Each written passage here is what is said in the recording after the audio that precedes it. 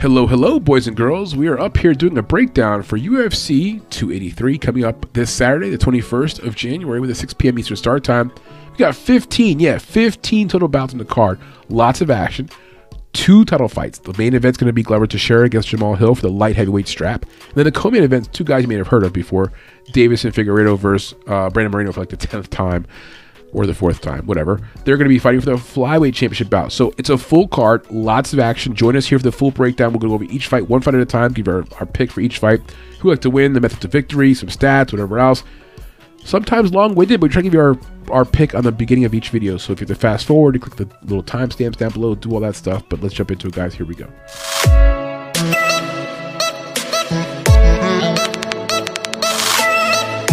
Okay, first fight in the card is going to be a bantamweight battle at 135 pounds between Daniel Marcos and Simon Oliveira. Now, Mr. Oliveira will be the hometown kid here, fighting out of Brazil.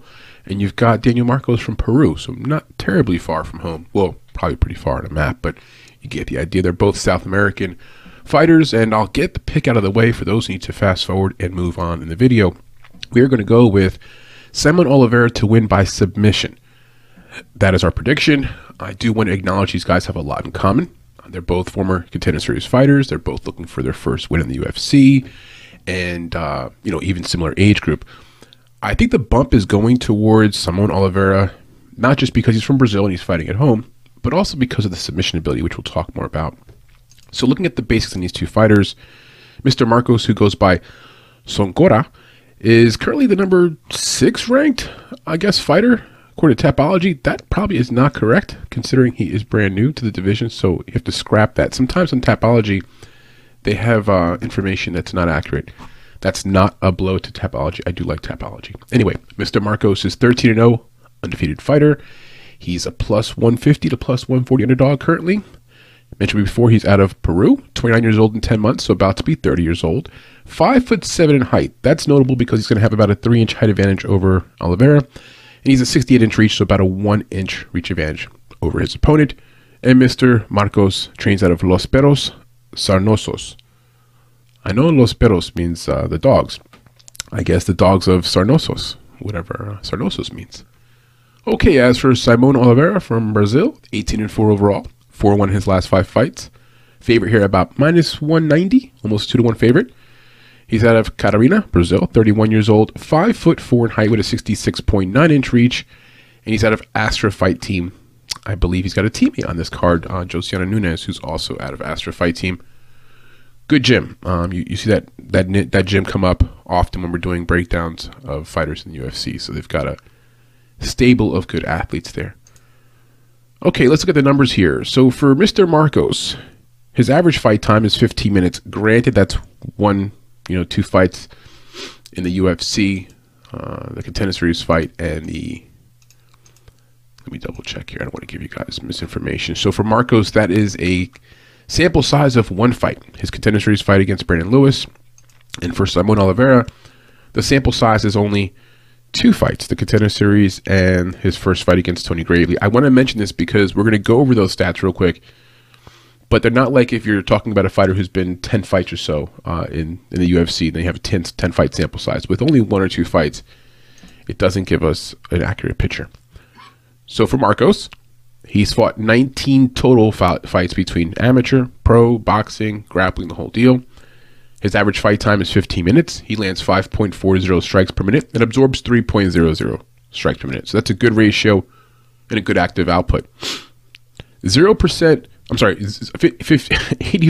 takedown defense with 0 takedowns per 15 minutes. Again, 1 fight, so we haven't seen him try a takedown quite yet. We developed a new category called a report card.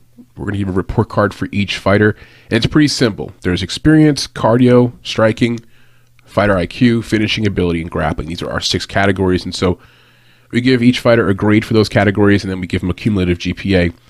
For Daniel Marcos, we're giving him a D in the experience category. This is an A through F graded system. So a D for experience, a D for cardio, a C for striking, a C for fighter IQ, a D for finishing ability, and an F in grappling because we don't know.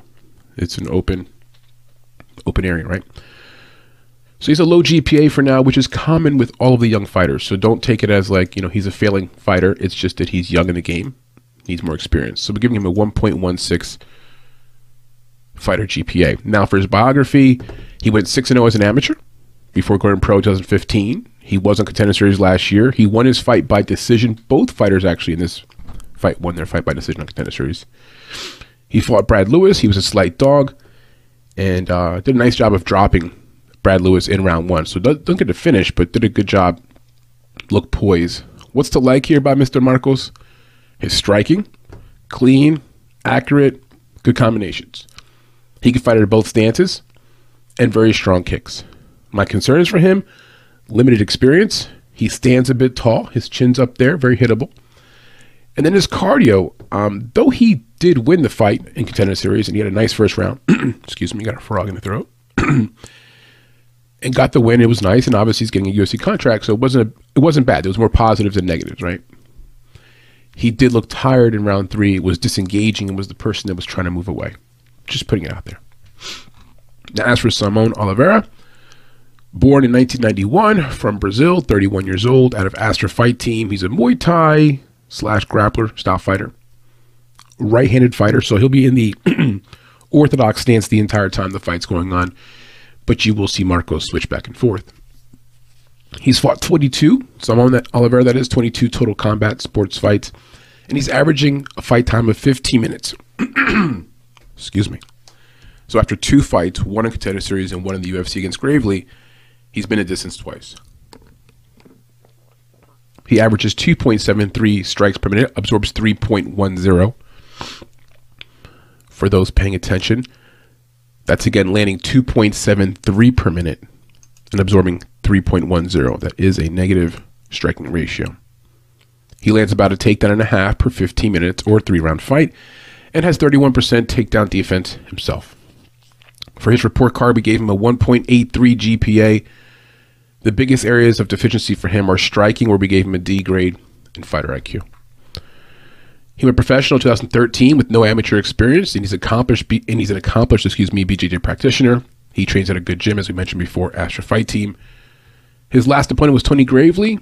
Last year, he was a plus 200 underdog. Lost the fight by decision. I think we had picked him to win, but Gravely put on a good performance. And if you don't know about Gravely, he's a former state champion wrestler, very good, so on and so on. He won against Jose Alday, not Jose Aldo, Jose Alday, 2021, about 2 years ago, on Contender Series as a minus 165 favorite, and that's what got him, or punched his ticket to the UFC. What's to like about our boy here, Oliveira? Submission ability. Very active, very good at submissions. 11 of his 18 wins have been by submission, so there you go. He'll have a slight experience edge here, not just because he has a few more fights under his belt, but he's also fought a full UFC fight already, so a little more experience than his opponent. Now, what are my concerns for Simon Oliveira? Well, submission over position. You hear that phrase a lot. We all know what that means. It's pretty self-explanatory. Watch a little bit of film on Simon Oliveira. He will pull guard. He will pull guard from a stand-up position. I want to say that he attempted the guillotine choke and like kind of pulled guard against Gravely maybe 6, 7, hell, maybe 10 times in that fight. Not kidding. It's okay if it works after a certain point. You know, you're going for something, you get the submission. But in that fight against Gravely, it resulted in him giving up position, I think, almost every single time. So an attempt at a submission ends up with him on his back. Former, college, high school wrestler. It wasn't a good recipe for him, right? Recipe for disaster. And my other concern for Mr. Oliveira is fighter IQ. Okay, so it kind of ties into the submission over position. If it's not working for you, settle down. Okay, he's also, if you go back to his Contender Series fight, you got to go back and watch this because I think if I explain it, it won't do it justice. He tries like 7 or 8 spinning related strikes in maybe the first 2 minutes of the fight.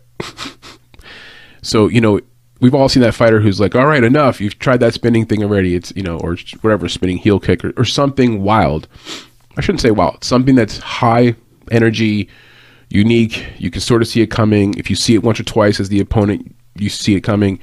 He tries a bunch of spinning stuff, and it just, to me, like kind of red flag. This guy's young, in the fight game. Young, I mean, not a young person. He's about 30 years old, but young in the fight game. And, you know, the excitement, you know, you want to get, I mean, what fighter wouldn't want a spinning back fist, spinning back elbow knockout, like on Contender Series or something early in their career? It's the difference between like huge early success and maybe taking the long road. So I get that from that perspective. But again, I kind of have some fighter IQ concerns. All right, looking at some additional notes here, I have these two fighters. Well, let's talk about the betting spots, the spots that I think are the most attractive, at least attractive to us, that we'll be having some action on. We like Simon by round 1 submission, Simon by submission at any point, and the fight does not go the distance. Those are the 3 spots we're going to have some action on. In terms of the money line, you currently got Marcos at plus 135 to plus 140 and Oliveira around minus 160 or so. That seems about right. And if you're going to press me to bet on the money line, I guess I'm going to have to consider going Marcos because the value's there. Not because I think he's going to win. It's just a plus money. Now, I don't feel confident enough either way to play their side, and we won't have any action on the money line. That I can assure you. Well, with the exception of our lottery parlay. That's the one where we choose every single fight. But for Oliveira, I think that, you know, the book is still, you know, not out on him. We don't know. And for Marcos, the same thing. But one more factor is Oliveira being at home. He'll have the fans behind him. He's going to be juiced up. I see the fight, you know, going at least maybe to the second round, even though I do have the round 1 submission prop here for Simone. It probably gets into round number 2. At some point, the energy, the crowd, the first fight in the card, you know, they're breaking the seal. I think we see some explosiveness, we see some fireworks, and then possibly some kind of a finish. And so I think the fight not go the distance may be one of the best props. I apologize for not having numbers on those props, but at the time of this video, which is actually on Wednesday, so kind of late in this week, the props for this fight have not come out yet. So, but again, we like Simon by round 1 submission, Simon by submission in general, and the fight not going the distance. Just a few more numbers here. I want to make sure I'm hitting upon everything and not leaving you guys without any talking points that we had here for these two. Yeah, well, that's the breakdown, guys. If you have any comments, any ideas how this fight's going to work out in your opinion, leave them down below. Let's move on to the next fight on the card. All right, here we go.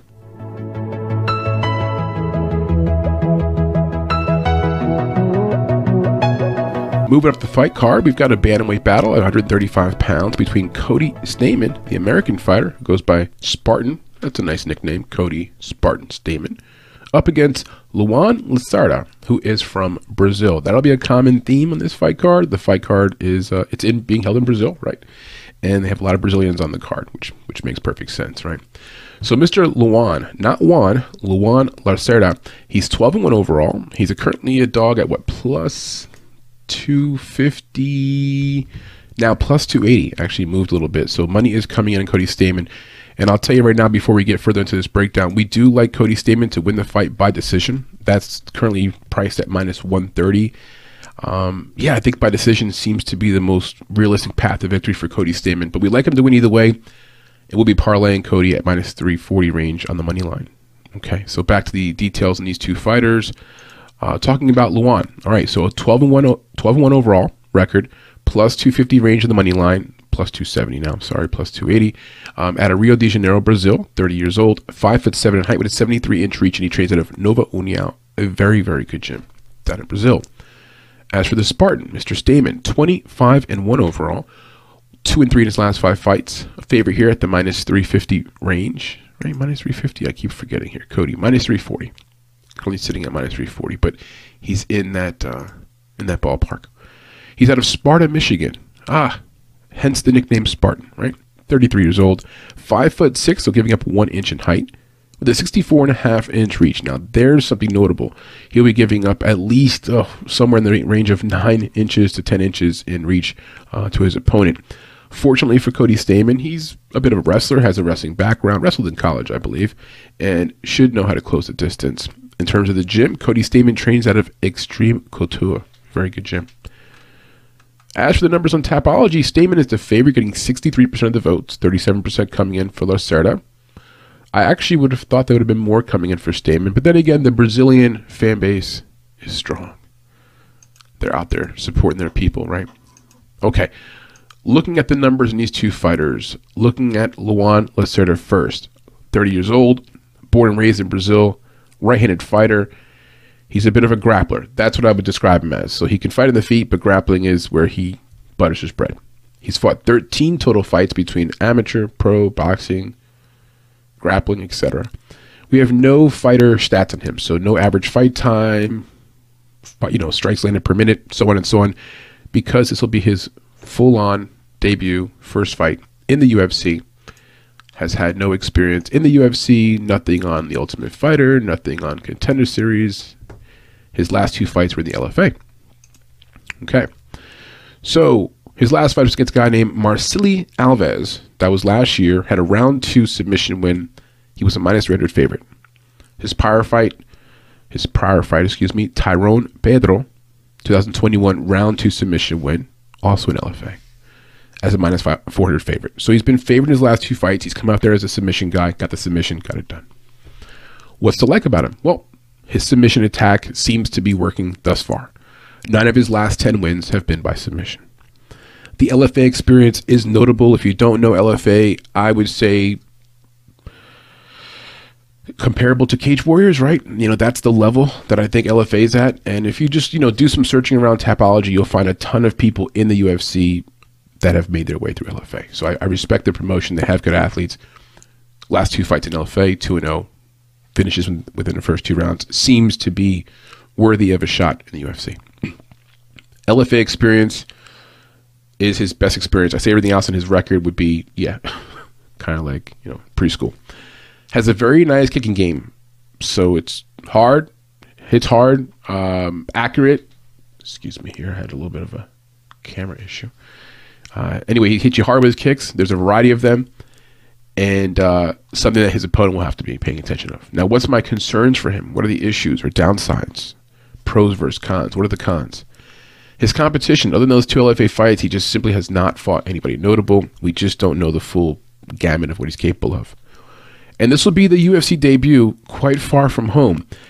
I imagine at least a few of the fighters debuting at this event are going to be shook by the crowd, the noise, you're far from home, everything's different, the environment, food. I mean, it just, everything's different, right? And he's not at home. This is not his home base. So, those might be some factors, and I wonder how he deals with the pressure. Actually, did I just say that he's not home when he's clearly the home fighter? Yeah, let me back up on everything I just said about Luan Lacerda.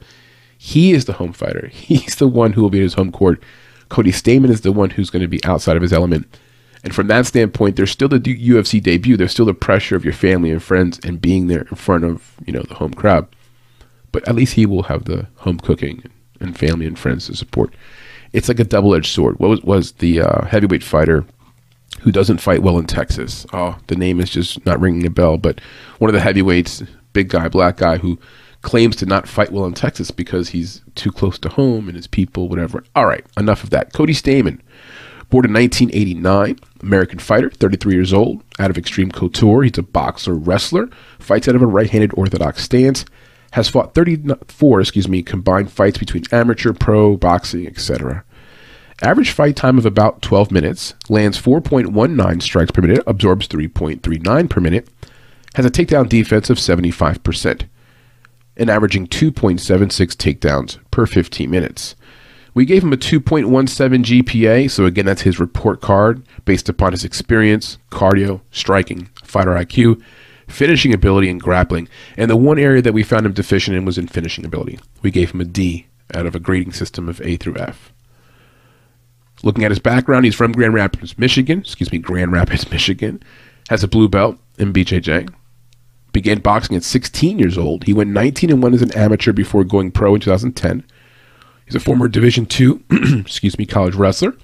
He won Performance of the Night in the UFC on one occasion, and he made his UFC debut in 2017, about 6 years ago. He has a UFC record, of 6-4-1 overall. His last 3 opponents, he fought Eddie Wineland last year, round 1 KO win. He was a -650 favorite, and he got her done. Fought Said Nurmagomedov, 2021, about 2 years ago, lost via round 1 submission. That's one area of his game that's a little bit weak, is the submission defense. We'll talk more about that. He was an underdog there against Said at a plus 155 on the money line. And then one more fight to talk about. Merab Dvalishvili. That's a tough name. Doesn't roll off the tongue. So he fought Merab 2021, lost by decision as a plus 210 underdog. That loss has aged well. Merab's on a bit of a streak, looking good. What's to like here about Mr. Stamann, the American wrestler? Well, the wrestling background. He's got a massive amount of accomplishments, high school and college, so he can do that. That part of his game is there. His cardio, he can wrestle you for all 3 rounds. So he's the kind of guy who doesn't go away. He'll keep that pace and pressure. He'll lean on you. He'll scrape you down. His chin, he has never been KO'd before. He has been submitted twice, but never been knocked out or TKO'd. His competition level far exceeds what his opponent has faced. So, guys like Yadong Song, Aljamain Sterling, Dvalishvili, Said Nurmagomedov, those are the type of people that he's fought against. And obviously, in the case of Luan Lasarda, who's making his UFC debut, he has had nothing like that, on his resume. He's also a power puncher. He doesn't have a lot of TKO finishes on his resume, but just look at him when he fights. He throws with some heat and some bombs, attacks the body. If something lands, I could see him putting, Luan's lights out early. Now, what are the concerns for Cody Stamann? Submission defense we mentioned before. So he has been submitted in 2 of his 5 defeats. So it's not a big number, but that includes 2 fights to go against Said Nurmagomedov. It's just something that we've seen, a chink in the armor, all right? Maybe he never gets submitted again, but he has been submitted twice in his 5 losses. Striking on the feet, it makes sense. A former wrestler, wrestled almost his entire, early part of his life. Picks up the striking at a later point. So the striking is wrestler-esque striking, looping, leaning, not technically perfect, but, if he lands something hard, it gets the job done. And then limited finishing ability. He has 6 finishes in 26 total mixed martial arts fights. Yeah, only 6 finishes. And I'm not knocking the guy, hey, I'm not in there fighting, right? It's not easy to get anything done in that cage. So just the fact that he's got a winning record and he's in the UFC, kudos to Cody Stamann. But the numbers are what the numbers are. And so he only has 6 finishes in 26 total mixed martial arts fights. All right, so looking here a little closer at these 2 fighters, a few notes I have. For Lasarda, he likes to grapple, has an effective submission game. 9 of his last 10 wins have been by submission. So there you go. 9 of his last 10 wins have been by submission. That's going to be his path to victory. That's what we think he'll try to do. Cody Stamann, pretty good wrestler, pretty good grappling game in general, should be able to defend himself against submissions. The prop bets that we like for this fight, or the bets in general we like for this fight, we like the fight going over a round and a half, which is a little chalky at minus 350. The fight starts round 3, and Lasarda by submission at plus 425. Now, the fight starting round 3 prop is not out yet. When it comes out, we'll take a look at that. That over 1.5 at minus 350, it is chalky. We'll parlay it. That'll be in our picks for the week. If you're subscribed to our newsletter, you get those picks. It's free newsletter, free content. We release those picks usually about 3 days ahead of the event because the props are not out until about 3 days before the event. But again, subscribe to our newsletter. That link's down below in the YouTube description here if you're listening on YouTube. If you're listening on the podcast, you're going to have to go over and check out our YouTube channel to get the link for our newsletter, which is run through Substack. Great newsletter, has breakdowns each week of all the UFC events, some Bellator stuff, Invicta, and then there'll be picks in a separate newsletter that comes out with all the picks of who we're going with in advance of the card if you decide to trail us. And then, of course, the results come out each week as well. We let you know how we did, and we did positive last week. Back to this. So we like Lasarda by submission at plus 425. We're going to sprinkle that because he's a submission guy. He is in Brazil. $20, whatever. It's lunch money. Throw it out the window. If he wins, great. You get a winner there. Fight starts round 3, then the over 1.5. So the price for Stamann on the money line is way too chalky to consider playing straight up. I mean, for the people out there who don't do quick math, if he's minus 340, that means you have to put $340 up to make 100. No can do, no bueno, not doing that. If you're going to have to bet the money line, I think you have to consider Luan Lasarda because he's at home, submission ability, yada, yada, yada. But for me, parlaying Cody Stamann with a high level of confidence, and again, we'll have those parlays available. Maybe not at the end of this video. I'll try the best I can to squeeze that in, but if not, it's available on our newsletter. That's the breakdown there for Luan Lasarda, the Brazilian versus Cody Stamann, and we're on Cody Stamann to win the fight by decision.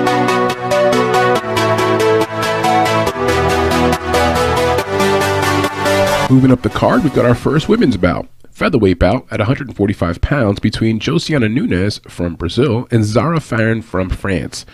The pick is going to be Josiana Nunes. We like Josiana Nunes to win the fight in round 1 by knockout. And that prop is priced at plus 185, a little bit better than the money line here, where we have Nunes currently at minus 520. If you like Farron, now's the time to bet on her. She's plus 410. Actually, it might grow a little bit. So if you're going to bet on Sarah Farron, maybe wait a little bit closer to the fight time. Maybe you could find her around plus 450 or so. All right, let's get into the breakdown of these two fighters. Again, it's a featherweight bout. Josiana Nunes is the hometown fighter from Brazil, 9-1 overall. Big favorite, 29 years old, 5'2" in height. She usually is the smaller fighter, so she's accustomed to dealing with having shorter arms, being a little bit shorter than her opponent. But she makes up with that, or makes up for that, excuse me, in some other ways, which we'll talk about. And for Nunes, she has 67-inch reach. She's at a striker's house for her gym of training. As for the French fighter, Zara Farron, who goes by Infinite, she's 6-4 overall, so just hovering slightly above 500, 3-2 in her last 5 fights. A big underdog, as we mentioned before, 36 years old, 5'8" in height, so about a 6-inch height advantage over her opponent, and a 73.2-inch reach, so about a 5-inch reach advantage. She trains out of, actually, on Tapology, it has her at a Fight Move Academy, but I believe that she has moved over to a Figueiredo gym, and so it's been like a life-changing thing that she picked up, made a big move to go and fight at a place where she thought she could make some improvements. We'll see how she does in the new environment, coming back from quite a bit of a layoff, which we'll talk about. Let's look here first at Miss Nunes. Born in 1993, 29 years old, from Brazil. She's a southpaw. She's a boxer / brawler. When things are going her way, she's in your face, throwing big looping shots, landing them, hurting you, and putting you down. She's fought 11 total fights between amateur and pro, boxing, exhibition, all those different activities combined. 11 total fights. Her average fight time, surprisingly, is 9 minutes and 57 seconds. I would have thought it would have been like 3 or 4 minutes because she's such a finisher, but you kind of forget she has been a decision in some recent fights, like when she went against Ramon Pascual. I mean, she hurt Pascual, but it still went the full distance. So anyway, she's averaging about 10 minutes of fight time. She lands 7.54 strikes per minute and absorbs 4.37. You like that high output, good ratio. She's averaging 0 takedowns per 15 minutes, so she's not much of a takedown artist or a wrestler. That's not really part of her arsenal. And she has 70% takedown defense. We'll talk more about that 70% as we go through her details. We gave her a 2.0 GPA. Her biggest area of deficiency on our grading system was in her grappling. So we gave her a D for a grade on her grappling. We'll talk more about that in just a moment. Again, she's from Brazil. She went professional in 2013. She went 1-0 as an amateur. She fought in Katana and Force FC prior to the UFC. She made her UFC debut about 2 years ago, 2021, and she's currently undefeated at 2-0 in the UFC. Her last few opponents, she fought Bay Malecki, 2021, round 1 KO win. She was a plus 135 underdog, and she walked through Malecki like a hot knife through butter. I'm sorry, lost my train of thought there. That was her UFC debut, I believe, and it was a nice way to splash onto the scene. Her next fight, which was her last fight, was against Ramona Pascual, and I believe she was fighting up in weight, and she was still underweight in that fight. And if you look at the film, you could see she's much smaller than, Ramona Pascual's healthy, put it that way. She wins the fight by decision. She knocks down Pascual several times, beats up her face, does some serious damage. As a minus 240 favorite, she got the job done, and she got the win easily. There was only one but in that fight. She gets taken down, Josiana Nunes, that is, in every round of that fight, and it was more towards the end of the round. So it ends up not being, I guess, a consequential detail on the scorecards because it wasn't really close otherwise, but you see that her takedown defense is not great, and maybe had Ramona Pascual gotten those takedowns earlier in the rounds, we could have seen maybe a closer fight in general, maybe could have even gone her way.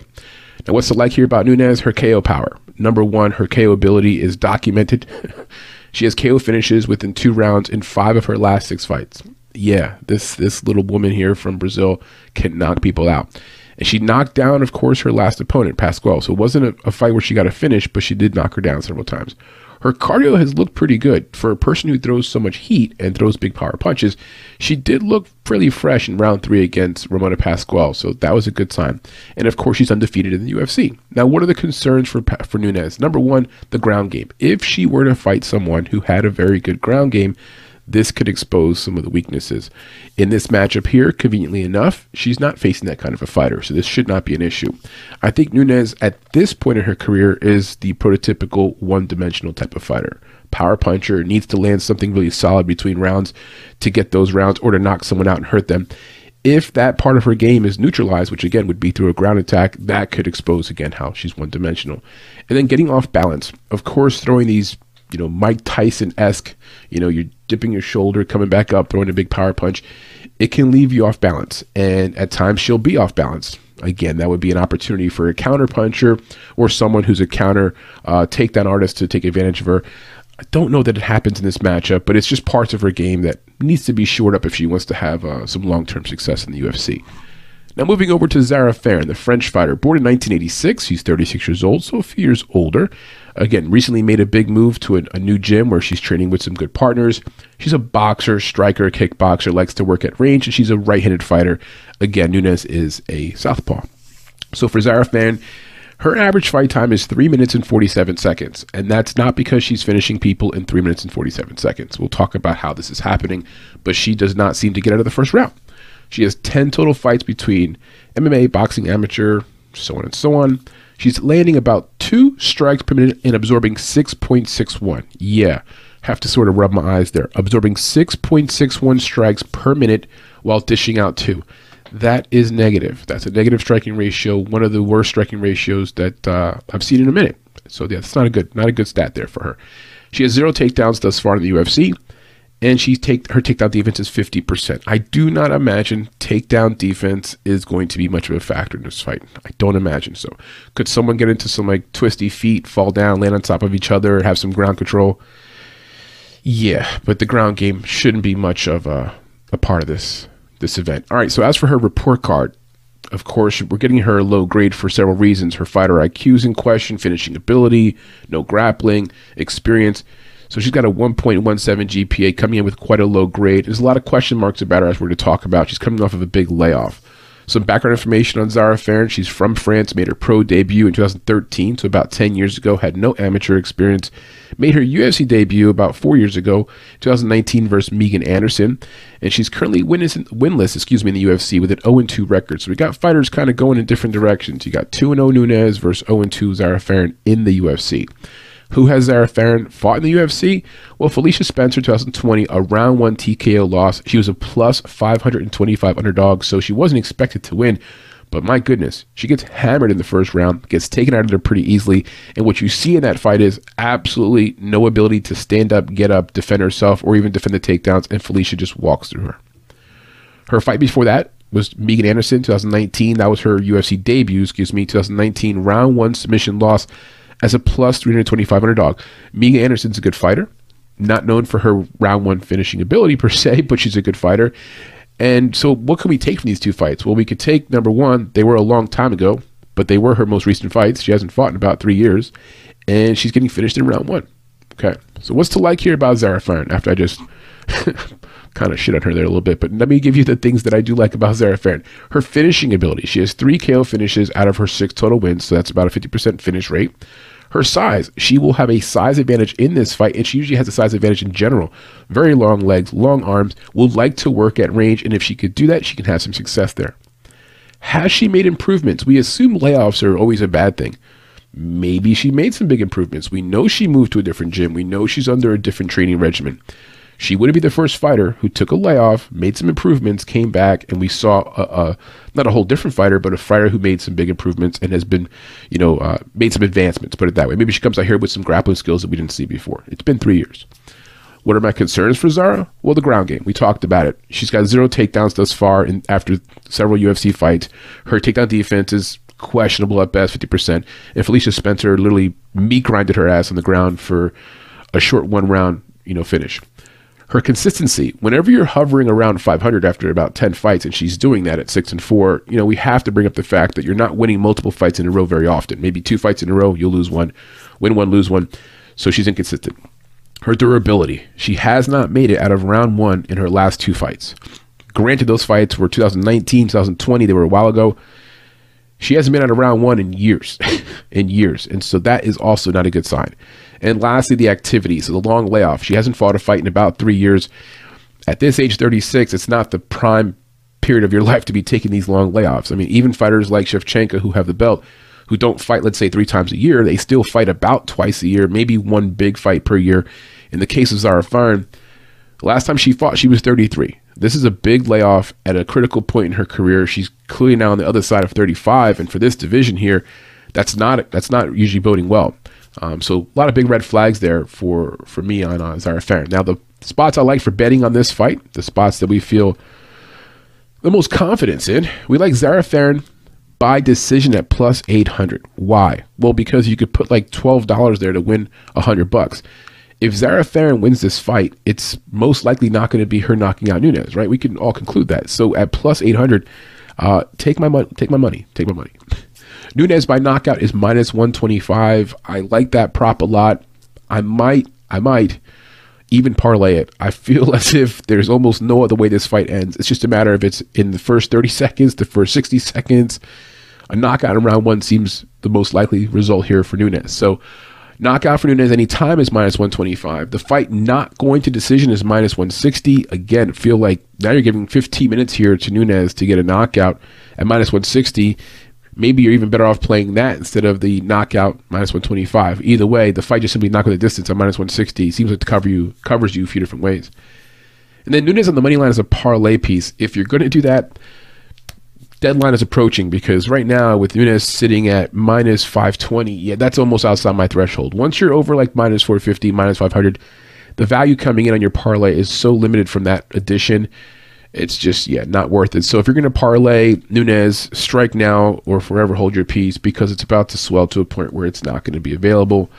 I thought from my first initial look at this fight that once the market gets a hold of like how volatile Nunes is in terms of a positive, like not volatile, it's the wrong word, how violent Nunes is and how Zarah Fairn's been out the game for a while and, you know, finished in round one. If Nunes gets finished in round one, her Tapology would show that she's been finished in round one in her last 3 fights and had a 3-year layoff between the last 2 fights. It seems like almost a foregone conclusion. So, you know, bet with caution, always use good responsible betting habits here. But if you want to be aggressive about putting Nunes into parlays, I feel like you're in good waters. If you're going to take Nunes by a round one knockout, love that prop. And if you're going to take Nunes by a knockout anytime, love that. She's not really known for her submission. She's more of a knockout person. But if you want to cover yourself on the flip side, let's say you have a few parlays going. Let's say you're invested heavily into Nunes winning this fight. Or let's say you've, you know, put a few $100 on this prop that maybe she wins by knockout. Sprinkle the Zarah by decision. It's almost like just a natural hedge. I mean, again, you could put 10, 20, 15 bucks on that to win over $100 at plus 800. So it's something that I would consider. That's the breakdown, guys, for Josiana Nunes versus Zarah Fairn. And again, we like Nunes to win the fight, round 1 KO. Let's move on. I love everything. Fire spreading all around. Next fight in the card is going to be a welterweight bout at 170 pounds between Warlley Alves and Nicolas Dalby. Now, Mr. Alves is the hometown kid here from Brazil. He'll be the home fighter. And Dalby hails from Denmark.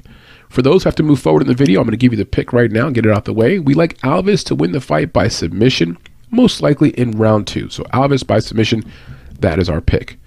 All right, back to this breakdown here. So for Warlley Alves, he's 14-5 overall, 2-3 in his last 5 fights. Currently priced around a minus 115 to minus 120 range, so it's a pick'em. And it actually opened at that price range. So we've got this pick'em price tag now for about a week or so, and I imagine it stays that way even up to the fight. Warlley is from Rio de Janeiro, Brazil, 32 years old, 5'11" height with a 72-inch reach, and he trains out of X Gym. As for Nicolas Dalby, 24-1 overall, a little more experience. He's 3-1-1 in his last 5 fights.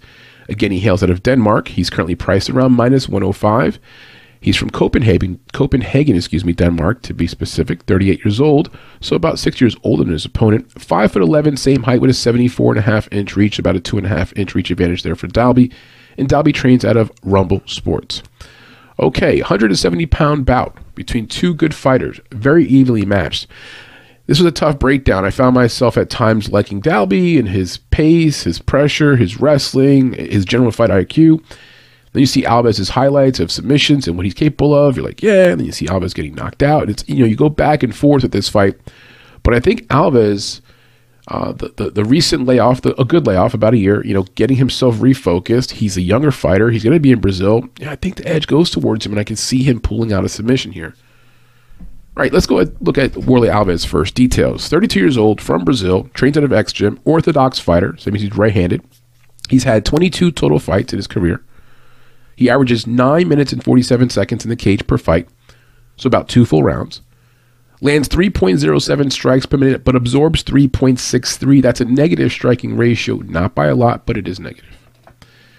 Averages 1.42 takedowns per 15 minutes. It has a 78% takedown defense. Good takedown defense, and has some activity in the takedown department. We gave him a 2.67 GPA, pretty high GPA considering we're critical of most of the fighters. He got a B for fighter IQ, a B for finishing ability, a B for grappling. We graded him a B for experience, but we gave him a C for cardio and a C in striking. And if you know how Alves fights, striking is not really where he, pays the bills. It's more of a grappling submission experience. Looking at some details on his background, he made his pro debut 2011 at the age of 20 years old. He was the winner in Ultimate Fighter Brazil 2014. He made his UFC debut in 2014. And he began his UFC career 4-0 with 3 guillotine chokes in his first 4 fights. He has guillotine choke ability. It's there. Nicolas Dalby needs to be careful of trying double leg takedowns, exposing his neck. We'll talk more about that. Some recent opponents here for Mr. Alves. He fought Jeremiah Wells 2 years ago. Round 2, TKO loss. He was a minus 240 favorite. Wells was a late replacement in that fight and also making his UFC debut. Just simply not a good memory there for Alves. A fight that I believe we had him winning. I like Jeremiah Wells as a prospect, but thought the late notice and first fight UFC was too much, but Jeremiah Wells came in there and starched him in round 2. Mounir Lazzez, who's fighting on this card, they fought 2 years ago, 2021. A round 1 KO win there for Alves, who was a plus 200 underdog. Quality win. Underdog spot. He fought Randy Brown 2019. Round 2 submission loss as a minus 145 favorite. So we got a theme here going. When he's favored, he loses. When he's dog, he wins, right? He fought James Krause 2018. Mr. Krause. 2018, round 2 TKO loss as a minus 325 favorite. A bad loss, especially when you consider Krause is not known for his KO ability. Here's Krause knocking him out in round 2 when he's a 325 or 320 favorite. He fought Kamaru Usman, went to decision 2016. That has aged very well. He was a plus 170 underdog going the full distance with the Kamaru Usman, former champion.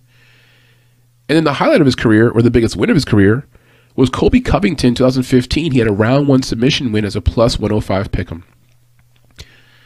Yeah, so all over the place there, but what we have here is a lot of experience. What we have here is championship level experience against good fighters, and he's still only 32. Again, started his pro career at 20. He's been in the game now for 12 years. He's still plenty young.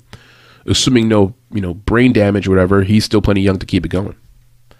What's to like about Alves? Quality opponents, as we just talked about, some of the best in the UFC. His win over Covington. Submission ability. He has 4 guillotine submission wins, 5 if you include his Ultimate Fighter submission win. So guillotine choke is what he likes to do. Finishing ability. He's finished 9 of his 14 wins, 4 submissions, 5 TKOs, and he also had 2 finishes in the Ultimate Fighter, which we're not even counting in there. So the guy has finishing ability. What are my concerns for Alves? Well, durability. He himself has been finished in 3 of his last 5 fights, 2 by knockout and 1 by submission. The activity level has not been great recently. He did not fight at all in 2022. Granted, we're right back at it here in 2023, but still had a full calendar year off. His last fight was a little over a year ago. He's inaccurate on the money line. I mean, the money line has been up and down. He's a big favorite. He loses. He's a dog. He loses. I mean, he's a dog. He wins. What does that mean? Well, it means that for some reason the books are not accurately lining his fights. This fight falls outside the scope of that because it's at a pick'em price. Okay, so if he gets leveled in round 1, or he levels Dalby in round 1, I guess the line is still inaccurate. But for some reason, line on him has not been accurate. Now let's look at Nicolas Dalby, the fighter from Denmark, who was born in 1984. He's 38 years old, and not too old by any means, but on the other side of 35 in this division, it's not great. He's clearly now on the decline a bit, and you've got Alves 6 years younger, so it doesn't bode well for Dalby in terms of his age for this matchup. He's out of Rumble Sports. He's a switch stance fighter. He'll fight left-handed stance, right-handed stance. And he's a karate-style fighter. He's had 30 total fights in his career between amateur and pro and boxing and exhibitions, whatever else. So a lot of fights. His average fight time is 13 minutes and 39 seconds. What does that tell us? Under a lot of fights considered, the guy tends to go the distance. He tends to go deeper in fights. He's got pretty good cardio. He likes to work at range. He's got limited finishing ability. All those things we could tell from that number. He lands 3.22 strikes per minute and absorbs 3.22 strikes per minute. So what does that tell us? That means he's got okay output, but also okay defense, right? He's averaging 1.22 takedowns per 15 minutes or per 3-round fight and has 65% takedown defense. We gave him a GPA of 1.83. The biggest area of deficiency for us when evaluating him was his finishing ability, where we gave him a grade of a D out of an A through F system. Again, we mentioned before, he's from Denmark, karate-style fighter. He went 2-0 as an amateur before going pro in 2010. He made his UFC debut in 2019. He fought in Cage Warriors prior to the UFC. This is his second stint in the UFC. So he went UFC, he was Cage Warriors, UFC, Cage Warriors, back to UFC. Yeah. He's currently 4-3-2 in total in his both stints in the UFC. Last opponent, Claudio Silva, last year won the fight by decision as a -240 favorite. Prior opponent, Tim Means, 2021 decision loss as a +100 underdog. Then he fought Daniel Rodriguez, 2020, had a decision win as a +265 underdog. So kind of like Alves, he's been priced sometimes accurately and sometimes not accurately. What's to like here about Mr. Alby? I said Alby, Mr. Dalby, excuse me. His kicking. Nice variety of kicks. You'll even see a question mark kick every now and then. Good body kicks, good head kicks. Very flexible. His takedown offense. He likes to lean on his opponents against the fence and scrape them to the ground. Now, only averaging about a little over 1 takedown per fight, but he could up that number. He's got good wrestling ability. Multiple stances. I'm not sure how that'll affect Alves, but it's never easy to fight a guy who can fight both stances, and so he'll have that in his striking arsenal. Now, what are my concerns here for Dalby?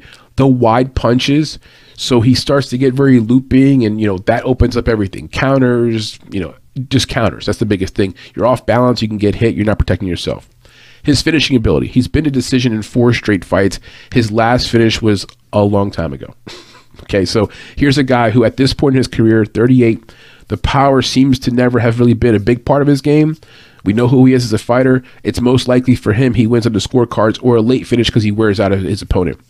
And lastly, the last concern I have for Nicolas Dalby is his striking defense. He has an even striking ratio, meaning he lands one punch, he takes one punch. He absorbs just about as much as he's giving out. And so that's never a good number to be dealing with.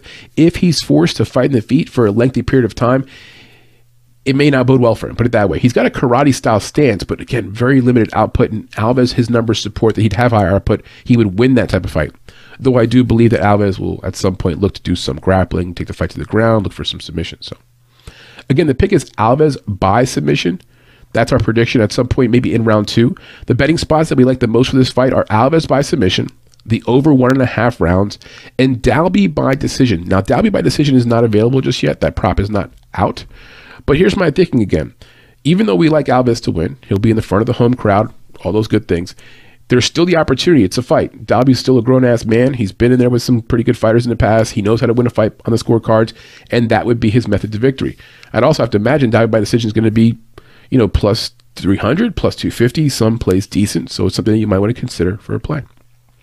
That's our breakdown for this fight, guys. Again, that's the breakdown for Warlley Alves in the welterweight fight at 170 pounds versus Nicolas Dalby. We are on Alves to win the fight by submission. Good luck with this one, guys. Let's move on.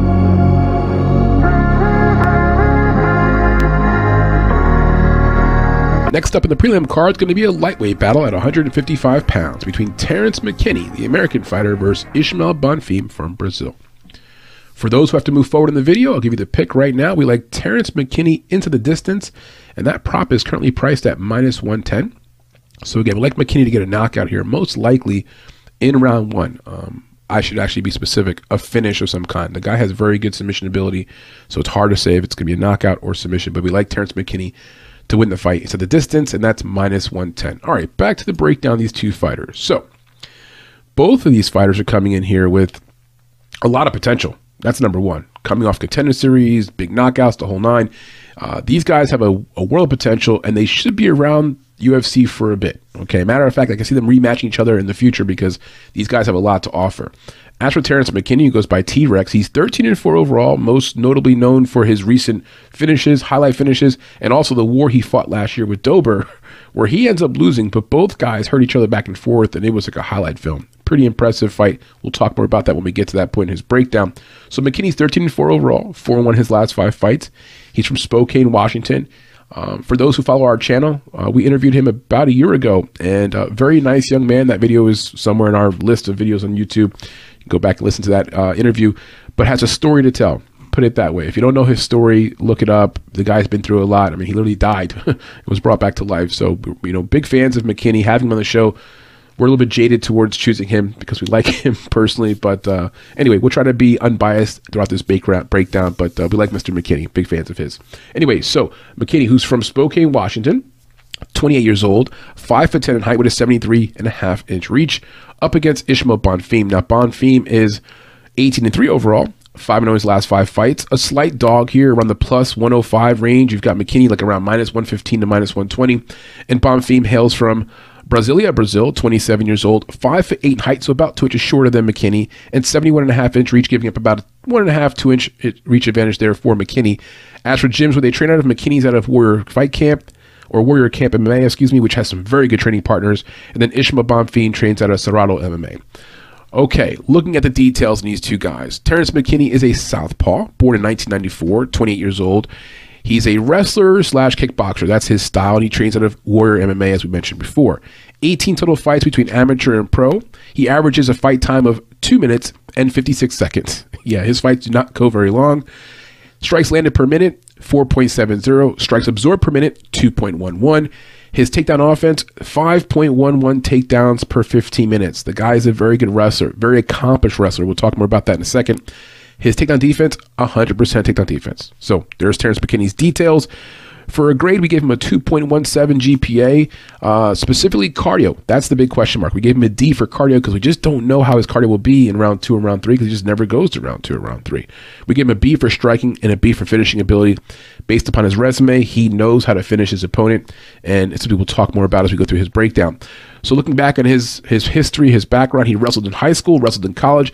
In high school, he was like on the cusp of like kind of flirting with like an Olympic team. That's how high level he was. So the guy's got amazing wrestling credentials. He fought an LFA part of the UFC. And of course, we mentioned before, he's got an amazing story, personal life that I would encourage you to look up. His last opponent, Eric Gonzalez, he won that fight last year, round 1 submission as a minus 900 favorite. Drew Dober, he also fought him last year, round 1 TKO loss as a plus 130 pick'em. In that fight, some details that need to be mentioned are McKinney was a late replacement. And McKinney had Dober very hurt early on in round 1. But McKinney ran out of gas, kind of blew his wad. Then he got hurt and he got finished. Post-fight, he discussed that, he knew he needed to finish quickly because he didn't have the energy to go to full fight. Had a really short camp because he got late notice, whatever. But an exciting fight. Maybe fight of the year, round of the year. That was a banger last year. He also fought Faraz Ziem. That was also last year, so very active fighter. He fought 3 times last year. And Faraz Ziem, he beat him round 1 by submission as a minus 105 pick'em. I go back to that fight thinking, I really wish I had more confidence in McKinney at the time. I should have. And Faraz Ziem, low confidence with him, but at minus 105, that was a steal. What's to like about McKinney? Well, finishing ability is the number one thing. He's got a 100% finish rate. He's never been to the 3rd round of a fight, ever. And the guy's got, what, like 17 total fights? Never been to the 3rd round. His wrestling, we mentioned before, like on the verge of like Olympic freestyle wrestling ability. So the guy's got a very good wrestling, foundation. Now, concerns for Mr. McKinney, and they're obvious ones. Durability, because of his kill or be killed type of attitude and fighting style, he either gets to finish or he gets finished himself. Cardio management, by his own admission, he got a little ahead of himself against Dober. He blew his wad. He had Dober very hurt and just got too excited, blew his wad. That's going to be a question mark until we see him manage his cardio for 3 full rounds. He's open to counters. He gets wild when he gets excited and starts trying to hurt his opponent. So now he's open to counters, he's open to counter takedowns and the whole 9. So it's got to be tighten things up a little bit when he has his opponent hurt, or when he gets excited, he should just kind of reel things in so he doesn't get himself exposed to any kind of counter action. As for the Brazilian, Ishmael Bonfim, born in 1995. Gosh, I'm getting old. Born in 1995, 27 years old, from Brazil. He trains at a Cerrado gym. He's a boxer, and he stands in both stances, left-handed stance and right-hand stance. So he's a switch stance fighter. He's fought 21 total fights between amateur and pro, boxing, exhibition, yada, yada, yada. Average fight time of 15 minutes.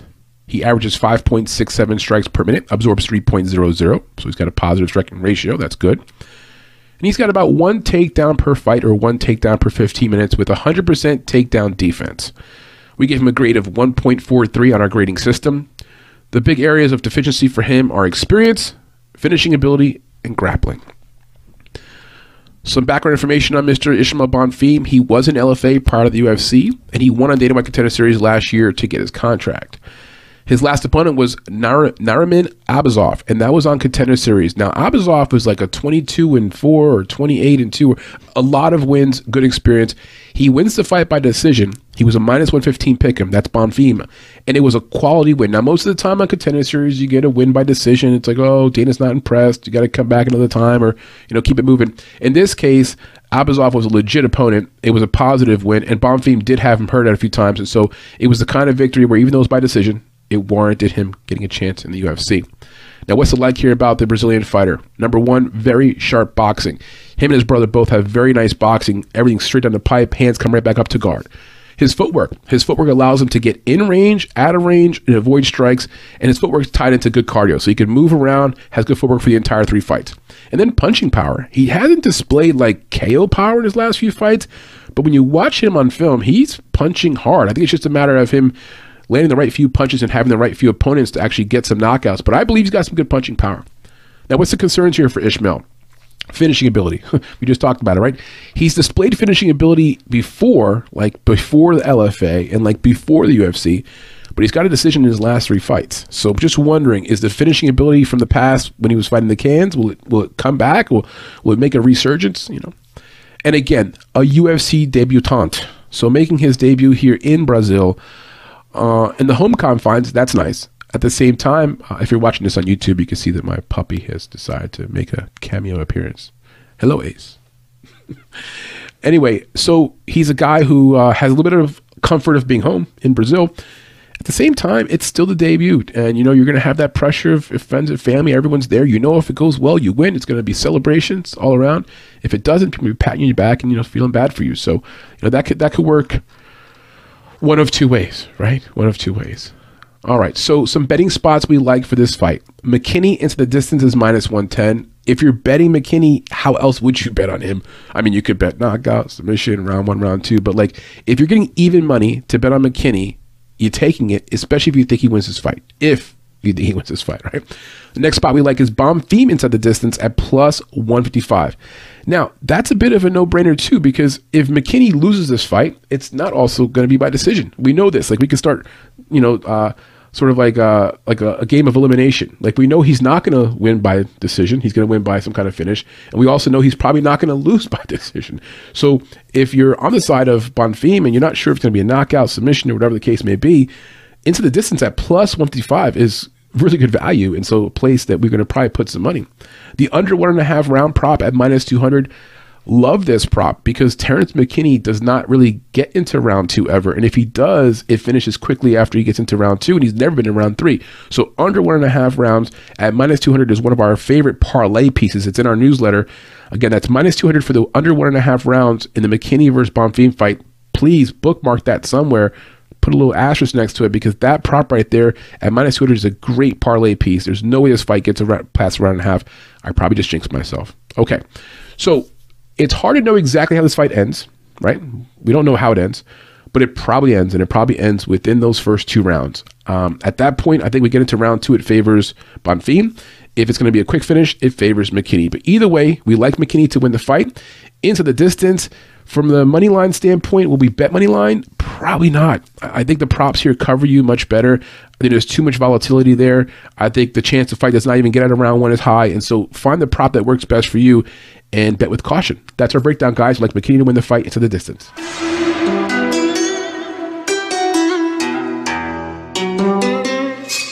Making our way up the card, we have the first and only heavyweight bout to talk about.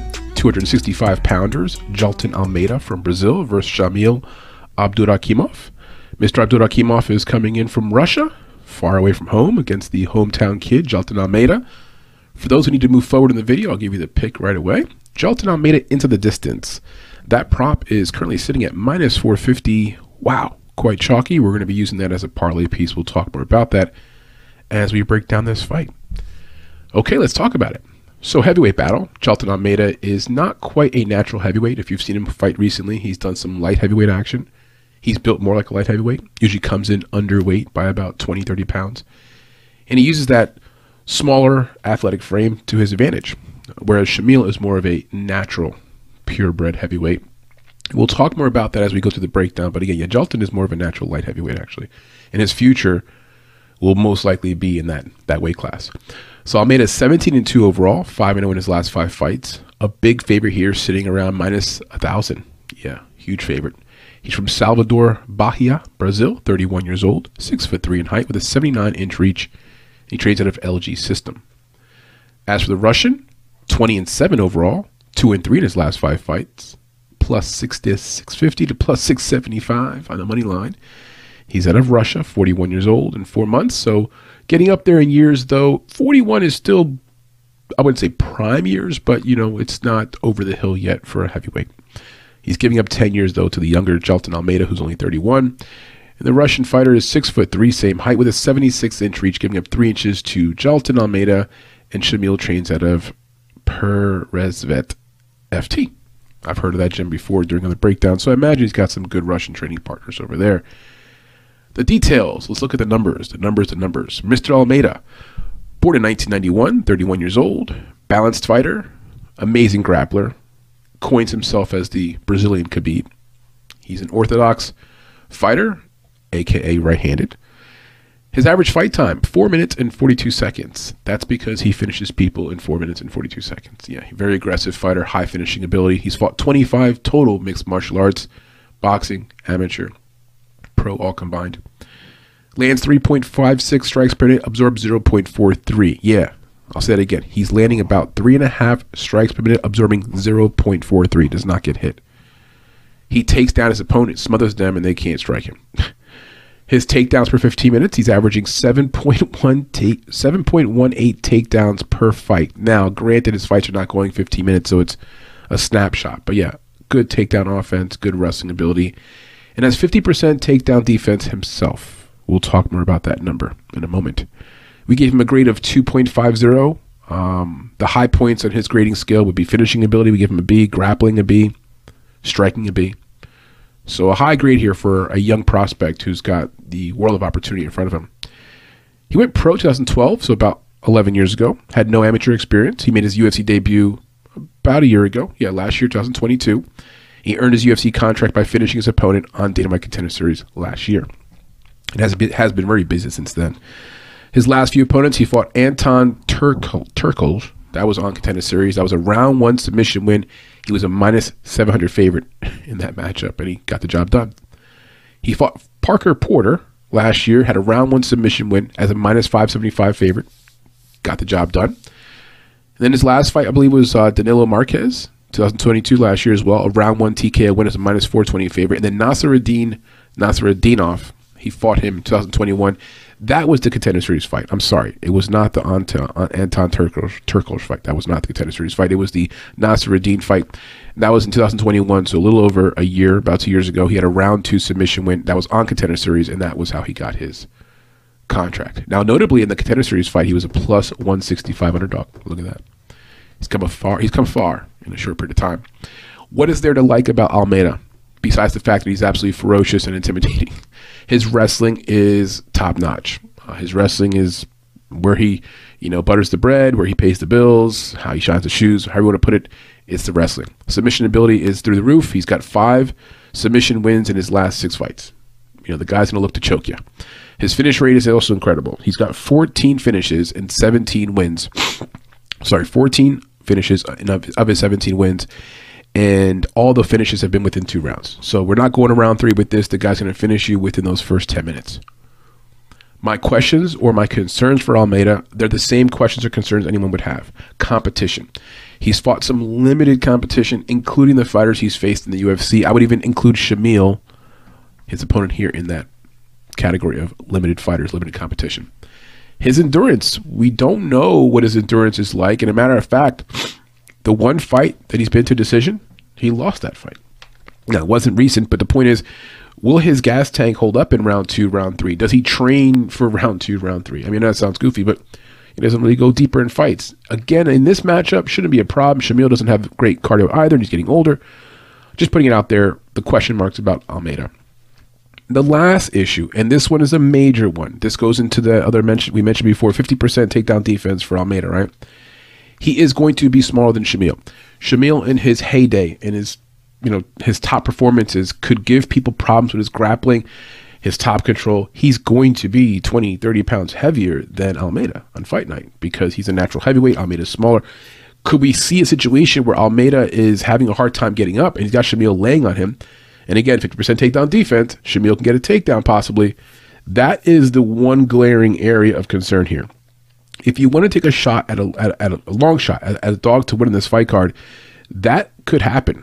Okay, because now let's say we get into round 2, round 3, and Almeida is a little gassed, doesn't have the power. He gets a little bit wild or loose. He gets taken down again in round 2 and held down.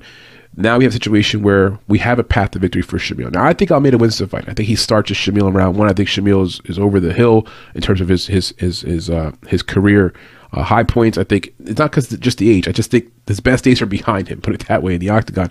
And I think Almeida's just a furious tornado of a man. So I think Almeida wins. But I'm not parlaying Almeida at minus 1,000. We're not betting him straight up at minus 1,000. We're going to touch that prop into the distance. But ultimately, if you want to talk about a dog who's got a shot, Shamil's been around the block. Been around for a long time. As for Shamil, let's talk more about the Russian fighter. Orthodox fighting stance, so he's right-handed. Born in 1981, 41 years old. He's a boxer. That's how he fights. He's a boxer. Does have some grappling, but more or less, he wants to fight you in the feet for the bulk of the fight. He has 27 total fights under his belt. His average fight time is 9 minutes and 37 seconds. So for a heavyweight, that's interesting. Goes about 2 full rounds. Averages 2.6 strikes per minute, absorbs 2.80, has a negative striking ratio, but not by much. The bigger concern there is, volume. It's not great. Then again, isn't that sort of like a par for the course for heavyweights, right? A bit more punching power, less volume. Not for Almeida, of course, who's like a Roger Rabbit out there. Why did I say Roger Rabbit? I meant the Energizer Bunny Rabbit, not Roger Rabbit. Anyway, takedown offense for Shamil, averaging 1.09 takedowns per fight, and averaging 47% takedown defense. He'll need 2 takedowns to win this fight, I would imagine. He'd need to have 1 takedown in one round and 1 takedown in another round and hold down Almeida. That would be a path to victory. So just putting it out there. For the report card on Shamil, we gave him a GPA of 2.00. The one area of deficiency we saw for him was in his cardio. We gave him a D on the grading system of A through F for his cardio. Good experience, right? The guy's been around the block, UFC veteran, but the cardio age, that's becoming a bit of a factor and a concern. Some background on Mr. Shamil. He was born in Dagestan. He went professional in 2008. He made his pro debut in 2015. He fought in M1 prior to the UFC. Last few opponents for him, he fought Sergey Pavlovich last year, round 1 TKO loss as a plus 270 underdog. He fought and lost to Chris Daukaus last year as well, round 2 TKO loss as a plus 185 underdog. Then he had a break for about 3 years. He fought Curtis Blades 2019, round 2 TKO loss as a plus 375 underdog. And then one more fight to mention, Marcin Tybura, 2019, a round 2 TKO win as a plus 115 pick'em. So he's been knocked out, finished in his last few fights, and now he comes up against this young whippersnapper from Brazil. It just kind of seems like the writing is on the wall. What's to like here about the Russian fighter? Number 1, competition level. He's definitely faced the better strength of schedule when you compare his schedule to Almeida. His win over Arlovsky, listen, say what you want to say about Arlovsky. The dude is a legend. It's just, you put it out there. Like if Miesha Tate, she lost to Caitlin Vieira, right? And Holly Holm, right? Holly Holm lost to Caitlin Vieira. So, you put it in a little bit of a vacuum. It's not Miesha Tate in her prime. It's not Holly Holm in her prime. And when he fought Arlovsky, it was not in his prime either, but still it matters. All wins matter. So his win over Arlovsky in 2018 by decision, the best win of his career for Shamil. And then Shamil has UFC experience. This will be his 11th fight in the UFC compared to 3 or 4 for Almeida. And last but not least for Shamil, his finishing ability. Like most heavyweights, he has one punch KO power. We will be playing that prop, Shamil by KO. We'll talk about that in a second. Now, what are my concerns for Shamil? He's 41, And 41 is not too old for heavyweights, but he's showing the signs of deterioration. His speed is going down, his reaction time, his cardio. The youth advantage is there for the 10-year younger fighter in Jailton Almeida. No question about it. Durability has become the biggest issue for Shamil in his last few fights. He's been finished within the first 2 rounds of his last 3 fights. Hasn't had a win in years. Okay, so I think it stays that way. And if he loses this fight, you're looking at the results saying, oh, he got finished again in round 1, round 2. Ooh, big surprise, right? His cardio has become a factor, probably tied into his age, probably tied into wear and tear over the years, injuries. You know, consider this one. You get injured again. By the time you get to 41, the amount of injuries that you've sustained in any damn sport, let alone combat sports, is countless, right? So the bum shoulder, the dislocated ankle, the broken wrist, all the things you've sustained over the course of your career, your body's creaking. You're feeling some version of all these things. So training is not the same. You're not training as hard. The cardio, the road work is the first thing to go because your body can't take doing the road work. It hurts, you know? So things start to get cut out of the regimen. And as you get older, cardio becomes one of the things that becomes a factor. And for him, it seems to be. And lastly, he has not won a fight since 2019, been about 4 years. So all the different signs that, you know, hey, we're on the way out. So like Almeida, to win the fight, it's at the distance at minus 450. You can spend more time analyzing this fight. You can look deeper into the numbers, but the reality is it's likely going to be fast and furious. Crowd goes crazy. Almeida puts another feather in his cap, gets another win over a heavyweight. Yes, a natural heavyweight, but I believe not of a high caliber. I'd imagine if you put Jailton Almeida in there with a guy like Ngannou, we're going to see something different. So he hasn't really faced a real heavyweight. Is that going to be part of what happens in the near future? I don't know. All right, some quick last minute details here. The props that we like. Almeida to win in round 1 is minus 150, like that. Shamil by KO is plus 900. Why would you play that? Well, because for like $11, you win $100. And if Shamil knocked out Almeida, it would not be that surprising. These are heavyweights. Remember, one punch. That means Almeida just getting a tad bit off balance, getting a little overconfident, and Shamil just lands that one shot. So I do like Shamil by KO as a prop to sprinkle some money on. The under 1.5 rounds is minus 350. Also seems like a high likelihood and will most likely be one of our parlay pieces. That's the breakdown, guys. Almeida probably wins the fight, probably wins it in round 1, most likely by a TKO, but also has submission ability. Good luck with this one, guys. Let's move on.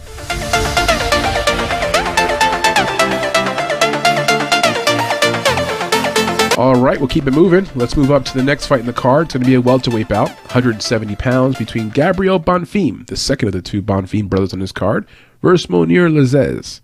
For those who have to move forward in the video due to time constraints, I'm going to give you the pick right now. We like Gabriel Bonfim to win by submission, and that prop is currently sitting at plus 190. As for the details in this welterweight bout, Mr. Bonfim is 13-0, undefeated, currently sitting at minus 190-ish. To almost 2-1 as a favorite in the money line. He's based out of Brazil, so he'll be the hometown fighter, 25 years old, 6'1" in height with a 72.5-inch reach, and he trains out of Equipe Samurai. As for Mounir Lazzez, who's from Tunisia. Jeez, I should be able to say that better. But now he's based out of Dubai. He's a plus 155 underdog, 11-2 overall, 4-1 in his last 5 fights, 35 years old, so about 10 years the senior of Gabriel Bonfim. That kind of surprised me. I didn't realize that Lazzez is getting up there in years. Anyway, he's 6'1" in height, so about the same height as Bonfim, with a 76-inch reach, so about a 3.5-inch reach advantage there from Mounir Lazzez. And he trains out of Team Nogueira Dubai. All right. According to the numbers or the votes on Tapology, Bonfim is the big favorite, getting 83% of the votes here, only 17% coming in for Lazzez. Yes, the force of the Brazilian votes is strong. I mean, I think that Bonfim is a good fighter, but man, Lazzez is getting no love there on the Tapology votes. A little surprising. All right, so looking at the details into the numbers here on these 2 fighters. Gabriel Bonfim, born in 1997, 25 years old. He trains out of Samurai, a gym called Samurai, right? What is that gym called? It's Equipe Samurai. He's a boxer, right-handed stance, has fought 13 total mixed martial arts related fights, but has a background in boxing, him and his brother both. So when I say 13 total mixed martial arts fights, I want to make sure I qualify that. 13 total mixed martial arts fights, not boxing. Average fight time of 4 minutes and 13 seconds, so gets the job done pretty quickly. He's averaging 6.17 strikes per minute, only absorbing 4.74. Excellent striking output for Gabriel Bonfim, but a little high on the absorbing of strikes. He needs to get better with his stand-up defense. His takedown offense, averaging 3.56 takedowns per 15 minutes, also a surprising stat. Has 0% takedown defense. Now, some things to consider here or to qualify. These are based on a very small sample size, right? Because Gabriel Bonfim has only fought in the Contender Series, and that's the only sample size, one fight. So just putting that in perspective, for a grade, we gave him 1.67 on the GPA grade. Again, small sample size. The areas of concern for us is grappling and his finishing ability, but again, young fighter, still room to grow. He is the brother of Ishmael Bonfim, who's fighting on this card as well. His last 2 fights, he fought Trey Waters, 2022, a round 1 submission win. That was on Contender Series as a -310 favorite, got his contract. Then he fought Eduardo Garvan, 2022, also last year, had a round 1 submission win, and that was in the LFA. So the guy has what? He has submission ability, right? What's to like about Bonfim? Boxing. He's got a boxing background, clean striking. You could tell he's done a lot of training with boxing. His stand-up boxing defense, that can get a little better, but the punching, the striking, the head movement, excellent. Excellent chin. When you see him on film, he took some hard shots from Trey Waters. He deals with them well. He's definitely got a chin. And lastly, the home cooking. He's going to be in the same card as his brother in Brazil, family, friends, the whole nine. I imagine he's going to be pretty hyped up, and that should help him to, let's say, put it this way, be on his toes, right? My only concern for Bonfim, and I only have one right now because, again, we're still getting to know this fighter, is the open chin, the letting himself get hit, maybe the overconfidence in his chin. And you see that with his striking numbers, absorbing about 4.74, almost 5 strikes per minute. So he's got to be careful as he moves up the ladder. Guys hit harder, guys are more crafty, needs to maybe shore up some of the defense there and not keep his chin so open. As for Mounir Lazzez, the fighter from Tunisia, my gosh, I'm still butchering that. Training out of Team Nagora in Dubai, kickboxer, right-handed fighter, 35 years old, born 1987, has 13 total combat sports events, fights, grappling, whatever, under his belt. Average fight time about 11 minutes, 10 minutes, 52 seconds, excuse me. So about 11 minutes per fight. So he's going into round 2, averaging 7.40 strikes per minute, absorbing 5.28. So good output. You like the 7.4 strikes per minute, but you don't love the input. Again, taking a lot of punches at 5.28. Both guys are very hittable. Takedown offense for Lazzez, averaging 1.84 takedowns per 15 minutes. That's also a nice number, almost 2 takedowns per fight, with a 70% takedown defense. So this fight probably hits the ground at some point, right? And we probably see a good amount of strikes being landed based upon the numbers of these two guys. We gave Lazzez a slightly higher GPA, more because of his experience and his striking prowess. His GPA is 2.16.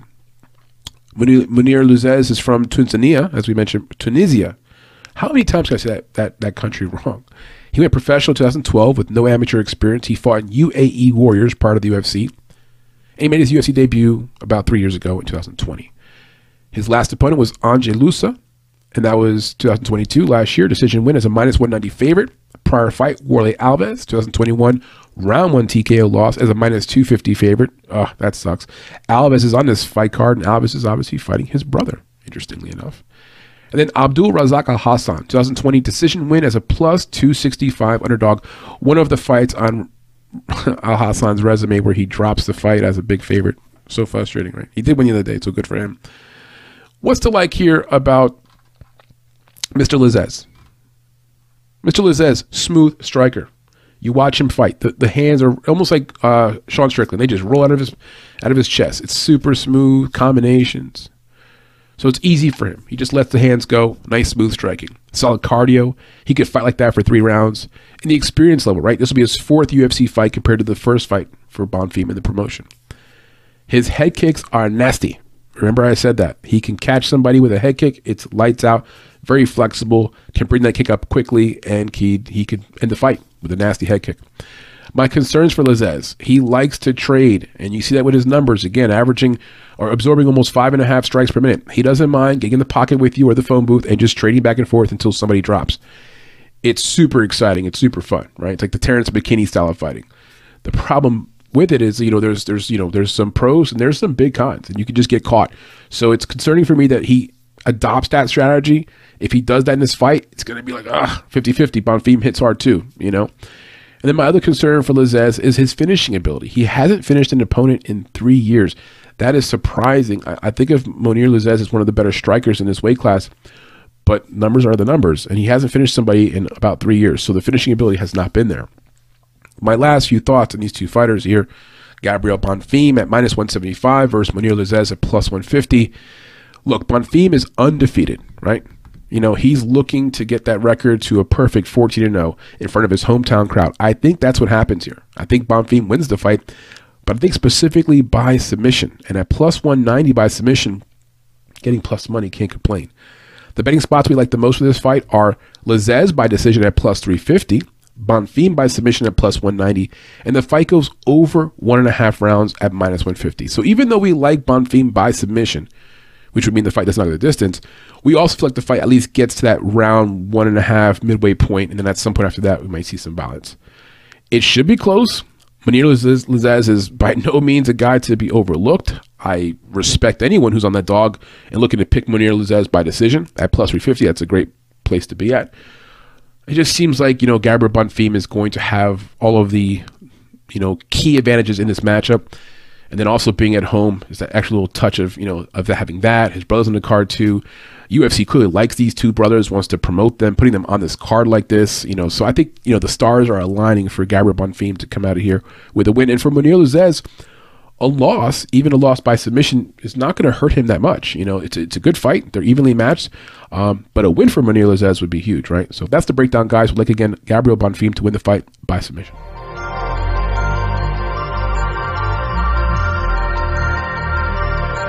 Okay, moving up the card, we've got a lightweight battle at 155 pounds between Thiago Moises, Brazilian fighter, versus Melquizael Costa, also a Brazilian fighter. So we got two young men from Brazil fighting in their hometown.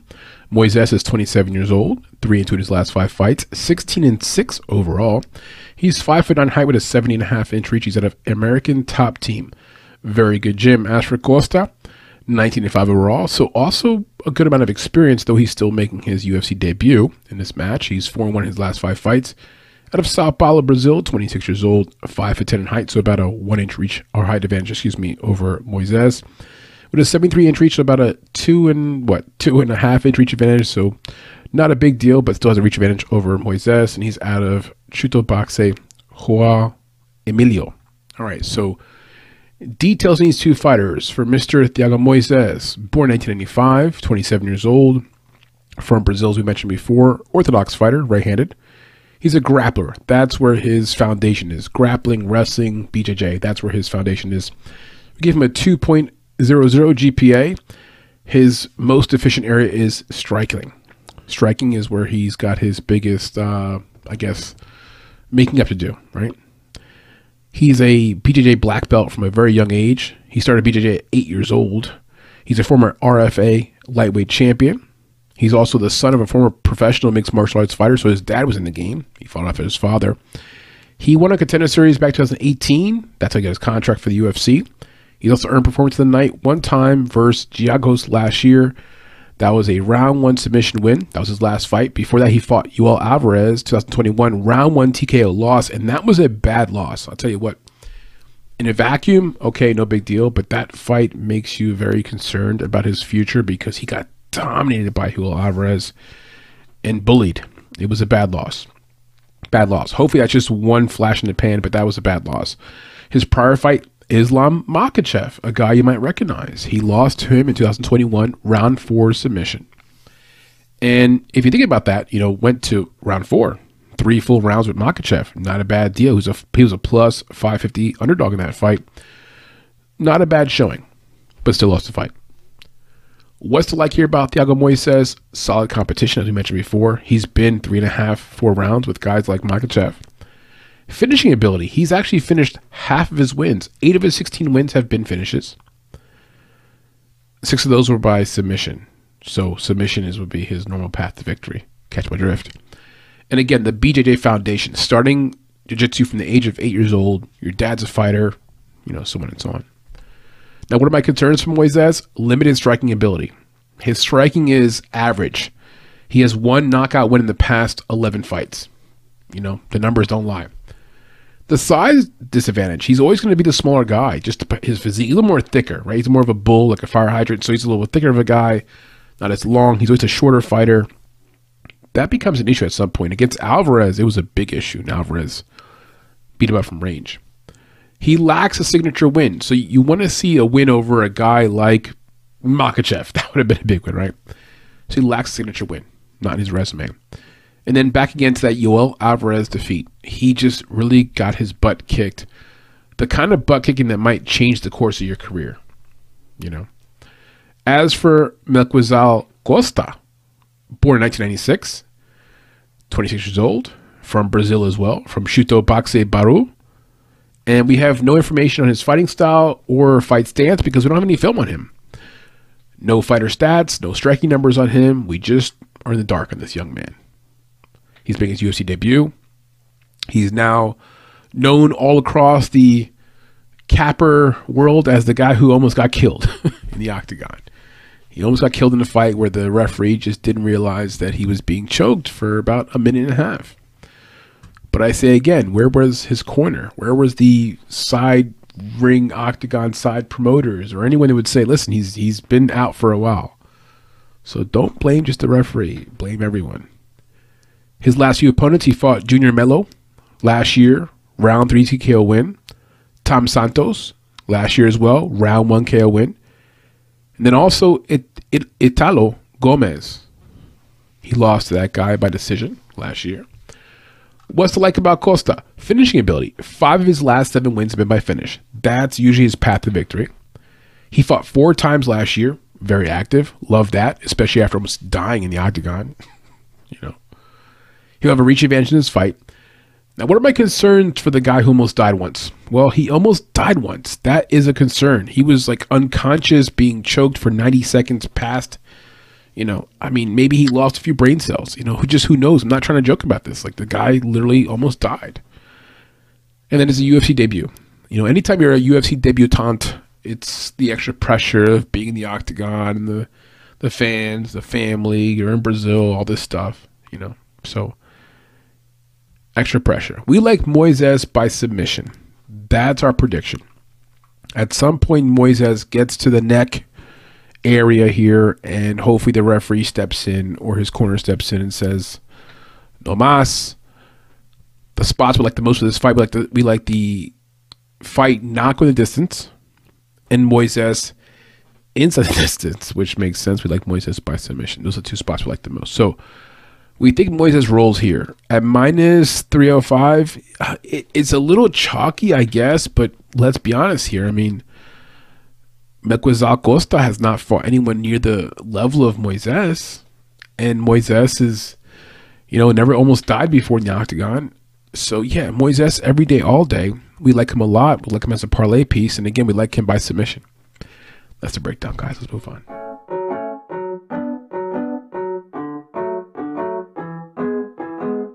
Moving up the card, next fight's going to be a middleweight bout, 185 pounds, between Gregory Rodriguez from Brazil versus Bruno Ferreira, also from Brazil. So we have another Brazil versus Brazil matchup.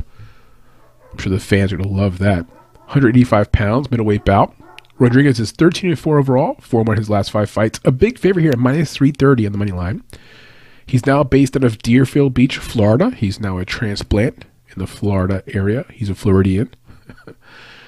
About to be 31 years old, 6'3" in height with a 75-inch reach. He's up against Bruno Ferreira, who's 9-0, undefeated young prospect. He's also a big underdog here at plus 250 to plus 270 on the money line. Out of Parana, Brazil, 30 years old, 5'10" in height with a 72-inch reach. He's out of Evolucao Thai MMA. Don't know the gym, but sounds kind of fancy-nancy. All right, so looking at the numbers in these 2 guys, Rodriguez is born in 1992, 30 years old, out of X-Gym. He's a boxer. That's his fighting style. He's a boxer. Stand up. Let's punch back and forth. The strongest, baddest man wins. He's right-handed, orthodox fighter. 19 total bouts between mixed martial arts, boxing, amateur, the whole deal. His average fight time is 8 minutes and 23 seconds. He lands 6.19 strikes per minute, absorbs 5.87. You like the output, but you don't love the fact he's getting hit about 6 times per minute. averages about 2.4 takedowns per 15 minutes. Now, that is a nice number. It's always nice to have the ability to just sort of change pace, bring the fight to the ground, get a takedown. He has that ability. He also has 100% takedown defense. Takedown defense against guys who have been okay. We gave him a 2.33 GPA on our fighter report card. The biggest area for deficiency for him is grappling, believe it or not. We gave him a D in the grappling department. He went pro 2014, about 9 years ago. He lost on Contender Series in 2020, then had to sort of work his way back in. He fought in LFA prior to the UFC. His last few opponents, Chidi Njokuani. Oh my gosh, I'm butchering that name. He fought Chidi, his last fight. Round 2 TKO win as a plus 110 underdog. His prior fight, Julian Marquez, 2022, last year. Round 1 TKO win as a minus 175 favorite. He lost to Arman Petrosian in a very good fight. That was last year, a split decision loss in just a back and forth battle. Both men came ready to fight. He was a minus 150 favorite. He lost. No big deal. Split decision. Live with it. Prior fight, Juan Park, 2021, about 2 years ago. Round 2 TKO win as a minus 145 favorite. And that fight, if you watch it, these guys both had moments where they were hurting each other. But Rodriguez, just being the dog that he is, comes out on top. What's to like about Rodriguez? Finish rate. He's finished 5 of his last 8 wins by knockout. His chin, pretty legit. He can take some shots. And the competition, he's definitely fought the better competition than his opponent in this matchup. He's definitely got the strength of schedule advantage in this matchup. My concerns for Rodriguez, he's a little bit reckless. He will exchange. He'll get in that phone booth with you and trade recklessly with I'm going to hit you and hurt you before you hit me and hurt me. But that kind of fighting style, it has its limitations. Cardio, I wonder about the cardio. He's kind of a, he's ripped. He's a, strong guy. And as the fight goes on, he kind of slows down. And so you wonder about the cardio. He has a kill or be killed type of attitude. Like Terrence McKinney. It's either I'm going to finish you, you're going to finish me, but someone's getting finished. That's what she said. Yeah, the idea that you can go in there and finish everybody, there's a limitation on that fighting style. And so I do love it. It's exciting. Someone's probably going to get finished in this fight, but it's also got, or has its downside, excuse me. He's also a bit one-dimensional. If he cannot hurt his opponent on the feet, like with the striking, or knock them out, he doesn't seem to find another path to victory. That's his only path to victory. It's like hurting someone to the point where they're knocked out or, wobbled. It would be nice to see him win some fights in decision, get some grappling, position control, be more strategic or technical, but that's not his fighting style. As for Ferreira, 30 years old, born 1992, from Brazil.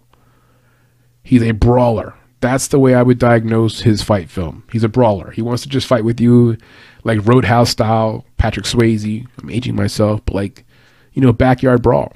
He'll fight in both stances, right-handed stance and southpaw stance. 9 total fights. That's it. 9 total fights between amateur and mixed martial arts, boxing, the whole deal.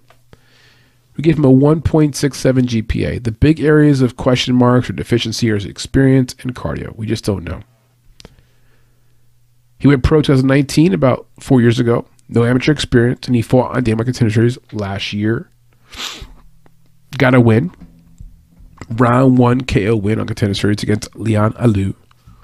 As a minus 240 favorite, you like that. That punches ticket to the UFC. High finish rate. He's finished all 9 of his fights. So, 100% finish rate. That's impressive. 6 KOs and 3 submissions. He got the KO on Dana White Contender Series. So you like all this. Like finishing ability, it's all there. Ability to finish people. The only question mark is against who, right? The ground and pound looks good. But strength of schedule is you just don't know. It's very common. These new guys coming to the UFC, they've been fighting complete. We don't call them cans. Calling them a can be disrespectful, but just calling them not UFC material. This will be a big step up for him in competition. He's never seen a round 3, right? So he's never been to round 3. In all 9 of his pro fights, never been to round 3. I mean, it just question marks abound. question marks abound. I think Rodriguez is going to knock him out. Rodriguez at plus 150 to knock him out. Nice spot. Like the under 2.5. At some point, one of these two guys gets to the other fighter. But for Rodriguez, this money line makes sense. At minus 300 range, minus 330, this guy has been already in there with some bona fide fighters in UFC, has held his own. You know, he's a gamer. You know, Bruno Ferreira, no offense, man. You're about to go in there with a guy who's about to, you know, a guy who will be willing to die on his sword. Put it that way. I like Rodriguez a lot. Parlay piece. Not straight up. Minus 330 is too much. But that plus 150 by knockout, yeah, you could book it. Rodriguez by knockout. That's the prediction, guys. Let's move on. Here we go.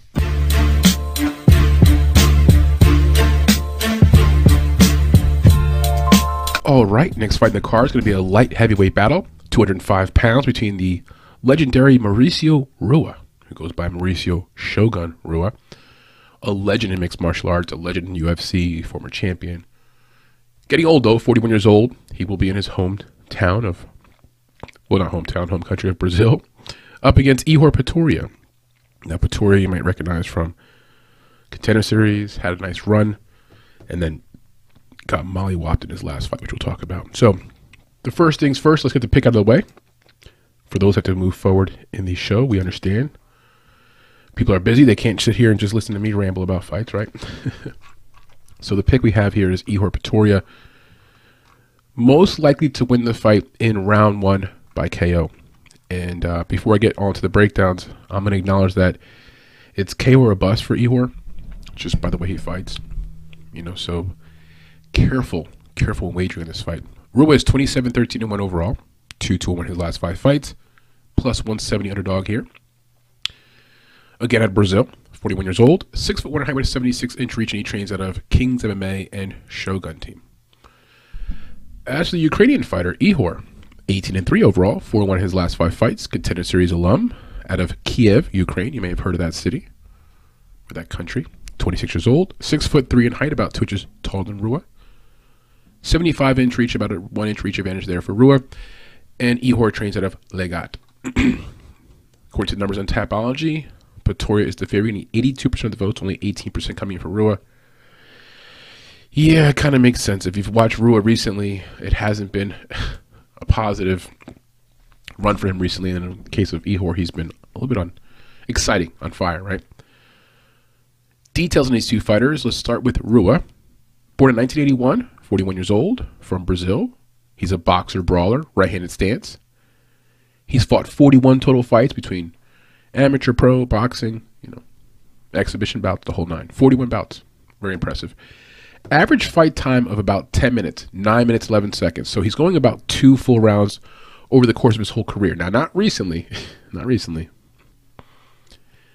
3.57 strikes per minute, absorbing 2.77. Positive striking ratio, but not a very high output. Landing 2 takedowns per 15 minutes. Now, recently, again, I haven't seen that from him, but over the course of his career, he has been a guy who can get you to the ground. Could that happen here? I don't know. At this point in his career, he's more of a stand-up boxer, brawler. He has a 48% takedown defense. I don't think that'll be tested because Ihor is the kind of guy who he also wants to fight in the feet. He likes a good old stand-up bar brawl. We gave Rua a 2.17 GPA. Again, the GPA is a grading system of A through F. We consider experience, cardio, striking, fighter IQ, finishing ability, and grappling.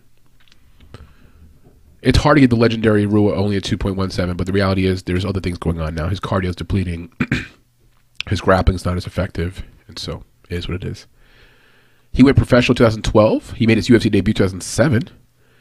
He fought some guys you might recognize. John Jones, Lyoto Machida, Forrest Griffin, Chuck Liddell. So yeah, he has literally fought the best of the best and deserves to go out. If this is his last fight, to go out in Brazil in front of the crowd, you know, might be a nice send-off. Recent opponents, he fought OSP last year, split decision loss. Paul Craig, 2020, round 2 TKO loss, which is rough because Paul Craig's not known for his KO ability. Antonio Nogueira, 2020, split decision win. So it's been a little bit of a rough run recently. He hasn't had the success that he once had earlier in his career. Hey, when you fight like, 40 some odd fights and you fight for for as long as he has been fighting. It happens. It happens. He had a nice win in 2018 over Tyson Pedro, but that was about 5 years ago. And so again, he hasn't had a win since 2020.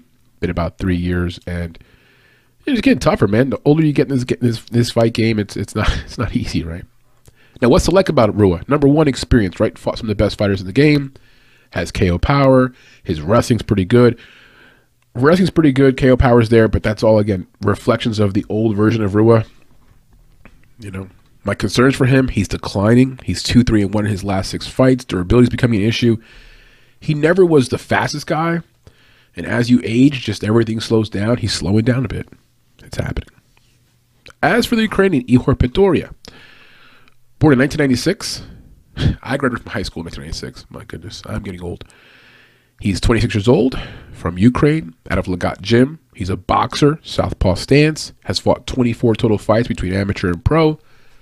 Average fight time, only 6 minutes and 7 seconds. So most of his fights are not going much past the, first round, second round type of situation.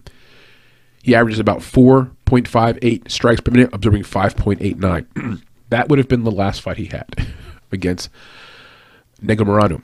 And we'll talk about that fight in a second. But yeah, he has a negative striking ratio in a small sample size. Only been in the UFC for one fight, Contender Series, that type of thing. So small sample size. No takedowns so far in the UFC. Has 33% takedown defense. So again, takedowns should not be a factor in this fight. I don't think it's going to be a factor. Now, if Rua decides to go to the ground and he catches Ihor a little bit tired, that could be something here. With 30% takedown defense for Ihor, that doesn't bode well. We gave Ihor a 1.5 GPA. The big areas of deficiency for him are fighter IQ and experience. He's from Ukraine, we mentioned before.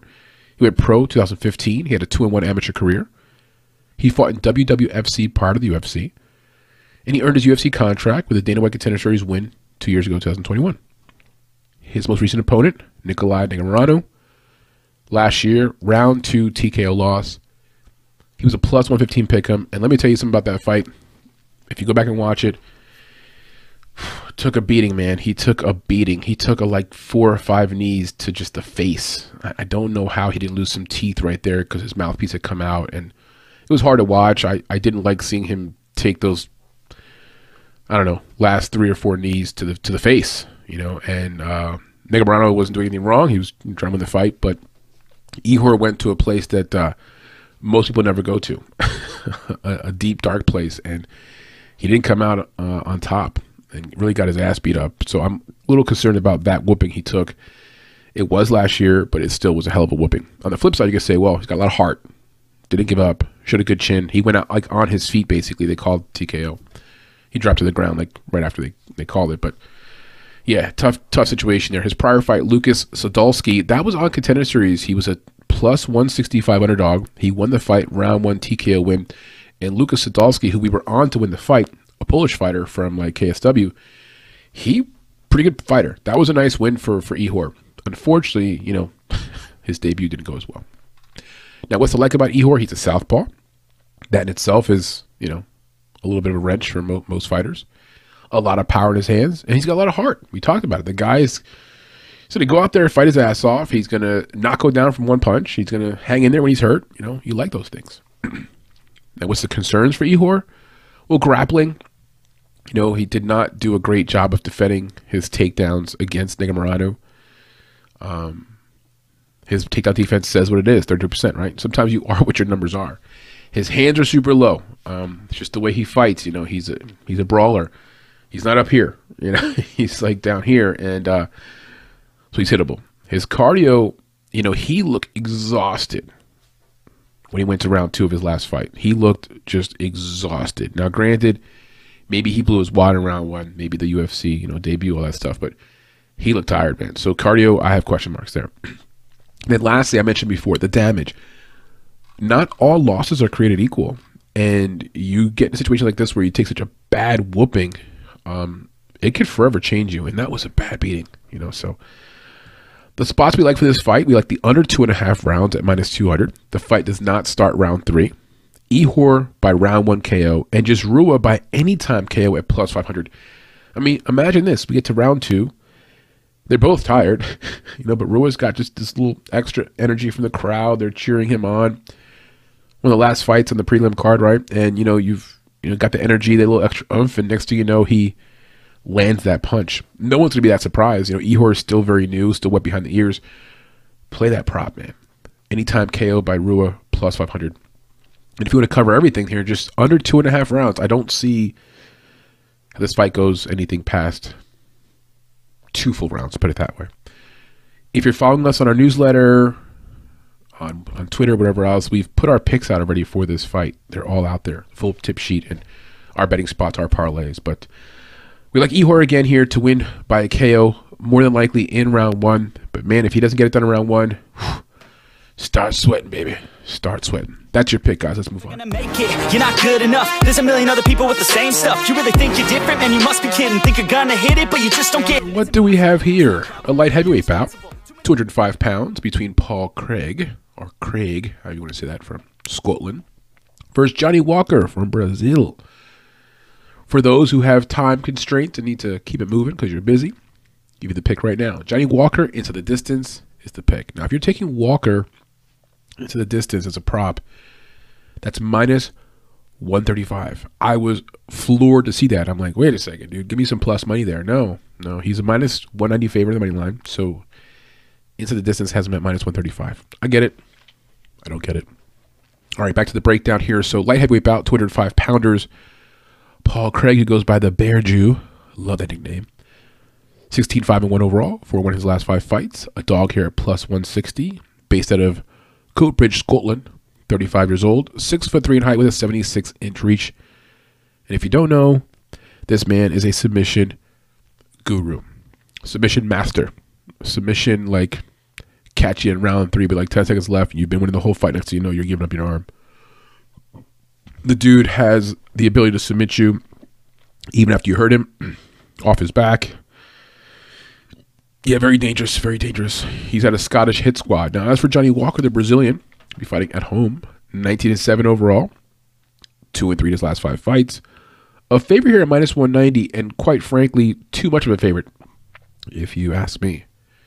We do have a straight-up play on Paul Craig to win outright. I'll tell you that right now. So Walker is from Brazil, but now is based out of England, where he trains out of SBG Ireland. And I believe Mr. Walker has trained at a few known places around the world. He settled there, and so that's where he's, sort of lying his bed, right? He's also engaged, I believe, or married recently. Anyway, so the Brazilian / now English fighter, Mr. Walker, is 30 years old, 6'6", 3 inches taller than Paul Craig, with an 82-inch reach, about a 6-inch reach advantage there. And again, now based out of SBG. Now, on paper, you first look at it and say, oh, Walker's got a good winning percentage, maybe a few more fights. He's taller, very athletic, and you want to just sort of gravitate towards that side. But that's what Paul Craig does to you. Paul Craig, he's like a magician. He makes you think that the other guy should win, and next thing you know, he's winning the fight. I would not bet on Johnny Walker here on the main line. I would stay away from that. I think there's some better spots. We'll talk about it. It's not that I don't like Johnny Walker. The guy's, got a great physique, got a lot of potential. I just think that he's in a scary spot with this fight. I think Paul Craig is a little bit of a problem. All right, so let's talk about these guys in particular here. So Paul Craig was born in 1987, 35 years old. He's a grappler. He'll fight out of a orthodox stance, right? He's orthodox right hand. He's fought 28 total fights between amateur, pro, whatever else. Average fight time, 8 minutes and 7 seconds. Lands 2.47 strikes per minute. Absorbs 2.79. So carries a negative striking ratio, but that's like whatever for him. He don't care. He's like, listen, just get on the ground with me. Let's roll around the ground. Averages 1.85 takedowns per 15 minutes. Has a 50% takedown defense. He doesn't care about defending takedowns. You want to take him down, he'll welcome you into the guard. So I'm even surprised he even has 1.85 takedowns per 15 minutes because the guy doesn't even need him. You know what I mean? Just he can lay on the ground. If you go down there with him, you will find out. Ask Jamal Hill. For a grade, we gave Mr. Paul Craig a 2.50 GPA, where his biggest deficiency is in his striking. Recent opponents for Craig, he fought Volkan Ozdemir, lost the fight last year by decision as a plus 130 pick'em. He beat Nikita Krylov last year, round 1 submission win as a plus 165 underdog, just like this spot. You see? And he was losing the fight. He was definitely losing the fight in round one, was getting, bounced around. His head was bouncing off the canvas, getting punched. And then the submission. Jamal Hill, 2 years ago, 2021, round one submission win. And in a fight where he was a plus 220 underdog, and he was again kind of getting stroked a little bit by Jamal Hill until Jamal Hill engaged on the ground, and then Jamal Hill found out.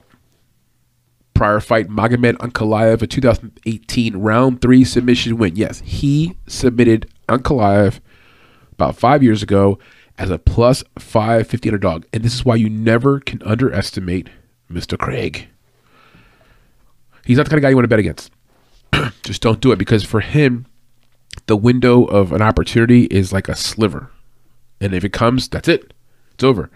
It could be a normal move by Walker, just a normal defensive move. Next thing you know, Aladdin. So for Paul Craig, for me, it's the obvious. The guy's got amazing submission ability. The negatives on him, he's not a good stand-up fighter. He's a bit chinny. I swear he got knocked out in that Krylov fight. Knocked out, came back, was like, oh, I'm back in the fight. Here's an arm. Let me pull this arm bar or whatever. So a little chinny, gets cracked in the feet. Very one-dimensional. No question about that. But if you're going to be one-dimensional, be Paul Craig, because he's very good at that one dimension. Now as for Johnny Walker, born in 1992 from Brazil, right-handed fighter. He's a kickboxer, grappler. 26 total bouts between amateur and pro. Average fight time of 7 minutes and 1 second. Lands about 3.26 strikes per minute. Absorbs 2.64. Averages about a half a takedown per 15 minutes, so not much of a takedown guy. And has 58% takedown defense. We gave him a grade of 2.67. He's a very balanced fighter. Good experience, good finishing ability. Grappling's on point. Striking looks beautiful, especially when he's full of energy at range, long legs. Looks great. His cardio, fighter IQ, we can debate about those areas, but nice striking. Recent fights for him. He fought Ian Cutelaba last year, a round 1 submission win as a plus 160 underdog. So both these guys are winning their recent fights as dogs. That's so important to make sure that we note. He fought Jamal Hill, 2022. Round 1 KO loss. He was a plus 1 in the underdog, and Hill starched the hell out of him. One of the knockouts of the year, and kind of put Hill on where people are noticed about Hill. And then he fought Thiago Santos, 2021 decision loss as a plus 130 pick'em. Not a terrible loss. Santos is very dangerous, and Walker went the full distance. So, you can live with that. What's to like about Walker? Grappling. He will go for submissions from his back, and he knows how to reverse positions. He's very athletic on the ground. High finish rate. Last 5 wins have all been by finish. 4 KOs and 1 submission. What else to like about Walker? His size. He will always have the size advantage. He's just a long, big dude. Probably gains a lot of weight from the weigh-in to overnight. Just a huge frame. Reminds me of Pereira. And he's a balanced fighter. He does a lot of things very well. He's a good grappler, good striker. Now, what are my concerns for Walker? Durability. He has been finished in 5 of his 7 defeats. He's 2-4 in his last 6 fights. Inconsistent recently. And striking defense has to improve. He doesn't get hit often, according to his stats, but when he does get hit, it's like power shots. And look what happened against Jamal Hill. So those are my areas of concern. My last few thoughts on this fight here, from a betting perspective, I like Walker instead of distance at minus 135. Fight doesn't go the distance at minus 550, which is crazy. That's a little bit chalky. Might be a parlay piece for you. And Craig by submission at plus 275. Look, both fighters have realistic paths to victory. They both can find a way to win here. They both have ways to do it.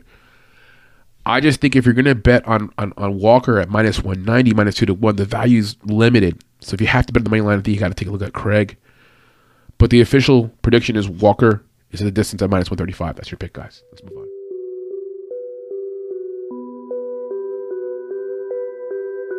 Next up, we've got a female bout in the flyweight division, 125 pounds, between Jessica Andrade, the Brazilian fighter, and Lauren Murphy. The pick here is going to be Jessica Andrade to win the fight by decision. Now, I get it. Most people are like, oh, Andrade can finish her. She finished some other fighters. I get it. But Lauren Murphy went to the 4th round against Shevchenko. And so with Murphy, she's getting older, 39 years old, whatever, I got it. But she's a very durable fighter. Don't count her out from the standpoint of at least going to the scorecard. So I like Jessica to win the fight. But I think Lauren Murphy does enough to make it like a fight, put it that way. All right. The base of these two guys here. Let's look at Andrade. 23-9 overall, 3-2 in the last 5 fights, a minus 460 to minus 450 favorite. Out of Parana, Brazil, 31 years old, 5'1" height with 62-inch reach, and trains out of Parana Valtudo. Parana Valtudo. As for Lauren Murphy, who goes by Lucky, 16-5 overall, 4-1 her last 5 fights, a big dog here at plus 350 to plus 370 in that range. Out of Houston, Texas, 39 years old, so age is a factor here now. She's about 8 years older than Andrade. 5'5", so she's taller, with a 68-inch reach, with also a reach advantage. Now for Andrade, she's always the shorter fighter. She's more of a compact fire hydrant. But for Lauren Murphy, this is an important factor. If she can work from range, that would be a way for her to, pick apart Andrade a little bit. Not pick her apart, hurt her, but like land the punches that can maybe help her to win a round. Now, Murphy's trained a lot of spots. It says here on Tapology she's at MMA Lab, but she's been all over the place, so I don't know where she's at now. According to Tapology, Andrade is the big favorite, getting 95% of the votes, and it makes sense. I do like Andrade too. I just don't know that it's going to be by finish. Some details on these two fighters here. For Lauren Murphy, she's right-handed, born 1983. She's a boxer, wrestler, has 22 total fights between amateur, pro, MMA, exhibition, the whole 9. Average fight time, 14 minutes and 33 seconds. Right there, it tells you Lauren Murphy tends to go long in her fights, right? She's landing 3.84 strikes per minute, absorbing 4.45, a negative striking ratio. Averaging 1.11 takedowns per 15 minutes, and has a 71% takedown defense. Her grade we gave her was a 2.00 GPA. Her biggest area of deficiency is her finishing ability, but, that's with most females. In the case of Murphy, yeah, she doesn't get many finishes. Murphy's from Anchorage, Alaska. She's a former Invicta FC Bantamweight champion. She went professional in 2010. She has a brown belt in BJJ. She was also in the Ultimate Fighter 2017. She lost her first match on that show. Her father died of a plane crash when she was 11 years old, and it led to her going through like a transition point in her life, like drugs, alcohol, probably teenage, just poor decisions, right? She has a son from a prior relationship, and she's a recovered drug addict, and she kind of found some of her recovery through mixed martial arts. Her last 3 fights, Miesha Tate, a win last year as a plus 175 underdog in a fight that I was so sure Miesha Tate would win. I learned that day. Before that, Valentina Shevchenko, a round 4 TKO loss as a plus 850 underdog. I'll take it. She went to round 4 with Shevchenko. That's why I think she gets through round 3 here with Andrade. Prior fight, Joanne Wood, 2 years ago, 2021, split decision win as a plus 110 pick'em. What's to like about Lauren Murphy? Experience, durability. She tends to win close decisions, maybe not in Brazil against a Brazilian fighter, but she tends to get the scorecard, the benefit. And the size advantage. She'll have a size advantage in this matchup. My concerns for Murphy, the negative striking ratio. She's a bleeder, tons of scar tissue. If you just blow at her, she'll start bleeding. Her speed, I don't know if she was ever fast, but like it's like, it's robotic at times. It's not very fluid. Like she doesn't let her hands go like, let's say like Sean Strickland. I know it's a male versus female comparison, but just, doesn't let her hands go and gets more robotic kind of movements. Her striking defense is lacking. Her head movement is lacking, and she has no finishing ability. As for Jessica Andrade, former UFC champion from Brazil, training out of Parana Valtudo, a boxer, 31 years old, right-handed fighter, has fought 34 total bouts between mixed martial arts and boxing, amateur, the whole deal, exhibition, you got it. Average fight time, surprisingly, about 9.5 minutes. So she's tending to go almost to the full 2 rounds, which again lends towards the idea this fight goes to decision. She lands 6.16 strikes per minute, absorbs 5.16, so has a positive striking ratio, but not by much. Averaging just under 3 takedowns per fight with a 65% takedown defense. We gave her a 2.67 GPA. Her biggest areas of deficiency are in striking and grappling, but they're not that deficient because, again, Jessica Andrade is a former champion. She knows how to handle her business in there. Andrade grew up on a farm in Brazil. She was part of like a family farm. Like I'm talking like farming every day. That's how she grew up.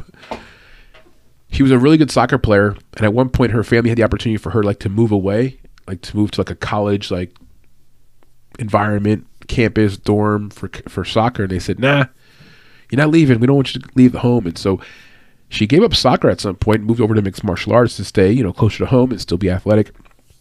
And now she's here where she's at, right? former UFC strawweight champion, a black belt in BJJ. She's tied for the most finishes in women's UFC history with 5. She has the first and only arm triangle standing choke in UFC history. She won Performance of the Night or Fight of the Night a combined 9 times in UFC. And she has the second most fights in UFC women's history with 21. Jessica Andrade.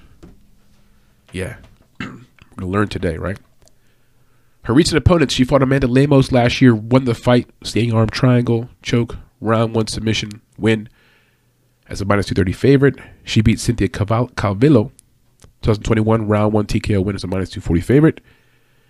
She lost to Shevchenko 2 years ago, 2021 round 2 TKO loss as a plus 350 underdog. And so there's that comparison again. She fought Shevchenko, lost in round 2. Murphy fought Shevchenko and lost in round 4. I don't think Jessica's better. I'm sorry, I don't think Lauren Murphy's better than Jessica. I'm not saying that. I'm just saying, like, that's where, again, I feel as if Murphy can just be Murphy, she probably gets to fight his scorecards. That's just, sort of my thinking. One more fight here to talk about. Caitlin Chukagian, 2021 round 2 TKO win as a minus 160 favorite. What's to like about Jessica? What does she do well? Championship experience, right? She's a former champion herself, has fought some of the top fighters. Like, you can't quantify how valuable that is, right? Finishing ability. She's one of the highest finish rates in all of women's mixed martial arts history. Her punching power is legit. She's not going to tap you with a bunch of jabs and like pepper you with leg kicks. She's going to try to crack you. That's what she does. Home court advantage. At some point, some of these fights here are going to be affected by the home court advantage. The crowd and the Brazilian yellow and the green, their flag, and the people all jacked up. I mean, Brazilians know that mixed martial arts, the cornerstone of mixed martial arts is partially Brazilian jiu-jitsu. Like, this is the cornerstone of the sport, right? And so that whole energy, main card event, and it's going to be there. And so I think that's going to be a factor in this fight. Will help her, get the extra cojones to win the fight. My concerns for Andrade are she has done it all. She's been to the mountaintop. Champion, the whole 9. Could you lose motivation at some point? Could you have a slip of the focus, because you've been to the top of the mountain, you're trying to get back there. It's, it's tough. It's tougher getting back than it is getting there the first time. Most champions will tell you that. So I wonder about that. She's a second tier fighter. If you look at how she's matched up against Shevchenko, right? She's second tier now. Top tier, Wally Zhang and the Shevchenkos, those are the top tier fighters, and the Rose Namajunas. And I feel as if with Andrade, she's right there, right below. And so that's not a knock on her, but it just kind of is what it is. She's a second tier fighter, not top tier at this point in her career. Her durability is actually a question mark for me. She's been finished in 5 of her 9 defeats. Now, it's not a outrageous number, but still, half the time she loses, she gets finished. Now, in this fight, I would be so shocked if Murphy finishes her, but just putting it out there. She's 3-3 in her last 6 fights. That shocked me. She's been at 500 in her last 3 fights now, or 6 fights. Now, granted, it's against good competition, but still, that goes back to what we said before. A second tier fighter, right? Not top tier. And last but not least, for my concerns for Andrade is her striking defense. I mean, she has a positive striking ratio, but it's not by a lot. She gets hit pretty often. Now, again, here against Murphy, it's hard for me to imagine Murphy landing 4 or 5 punch combinations and being fluid, but that's not really Murphy's style, so it may not hurt her in this fight, but long term, again, this is where I think Andrade has now kind of found herself right below those Shevchenkos, in that second tier of this division. The betting spots I like for this fight are the fight going over a round and a half, which is minus 275. The fight starts round 3 at minus 165. Andrade is at the distance at plus 110. Murphy by split is plus 2200. Just do it. Just put $5 on that to make $100 or $100 and change. A $5 bet at plus 2200 to make $100 and change. Just do it. Murphy by split seems to me like the way it happens if she wins. Andrade by split, though, is only plus 700, just to give you an idea of how different it is, right? It would be hard for me to think that Murphy wins by split in, Brazil. But shit, man, shit happens, right? It's a women's fight.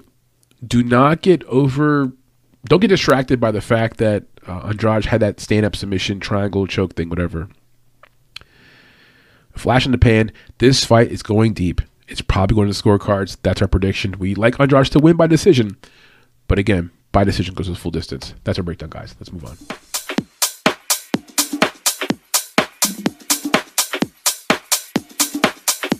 Moving up the card, we've got a welterweight bout at 170 pounds between Gilbert Burns, the Reno from Brazil, versus Neil Magny, the American fighter.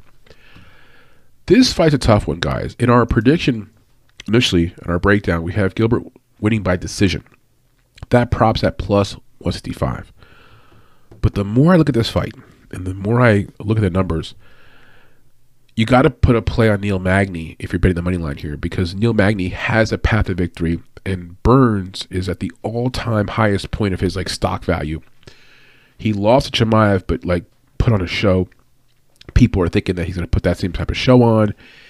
If he could fight against Chimaev like that, then he should be able to beat Neil Magny, and MMA math, which never always gets us in trouble. So here's what I'm going to tell you guys.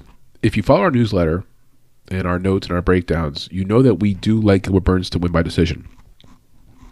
But I'm going to take I'm going to veer right here. I'm going to take a turn. I don't like that pick, and I think Neil Magny has a legit shot here.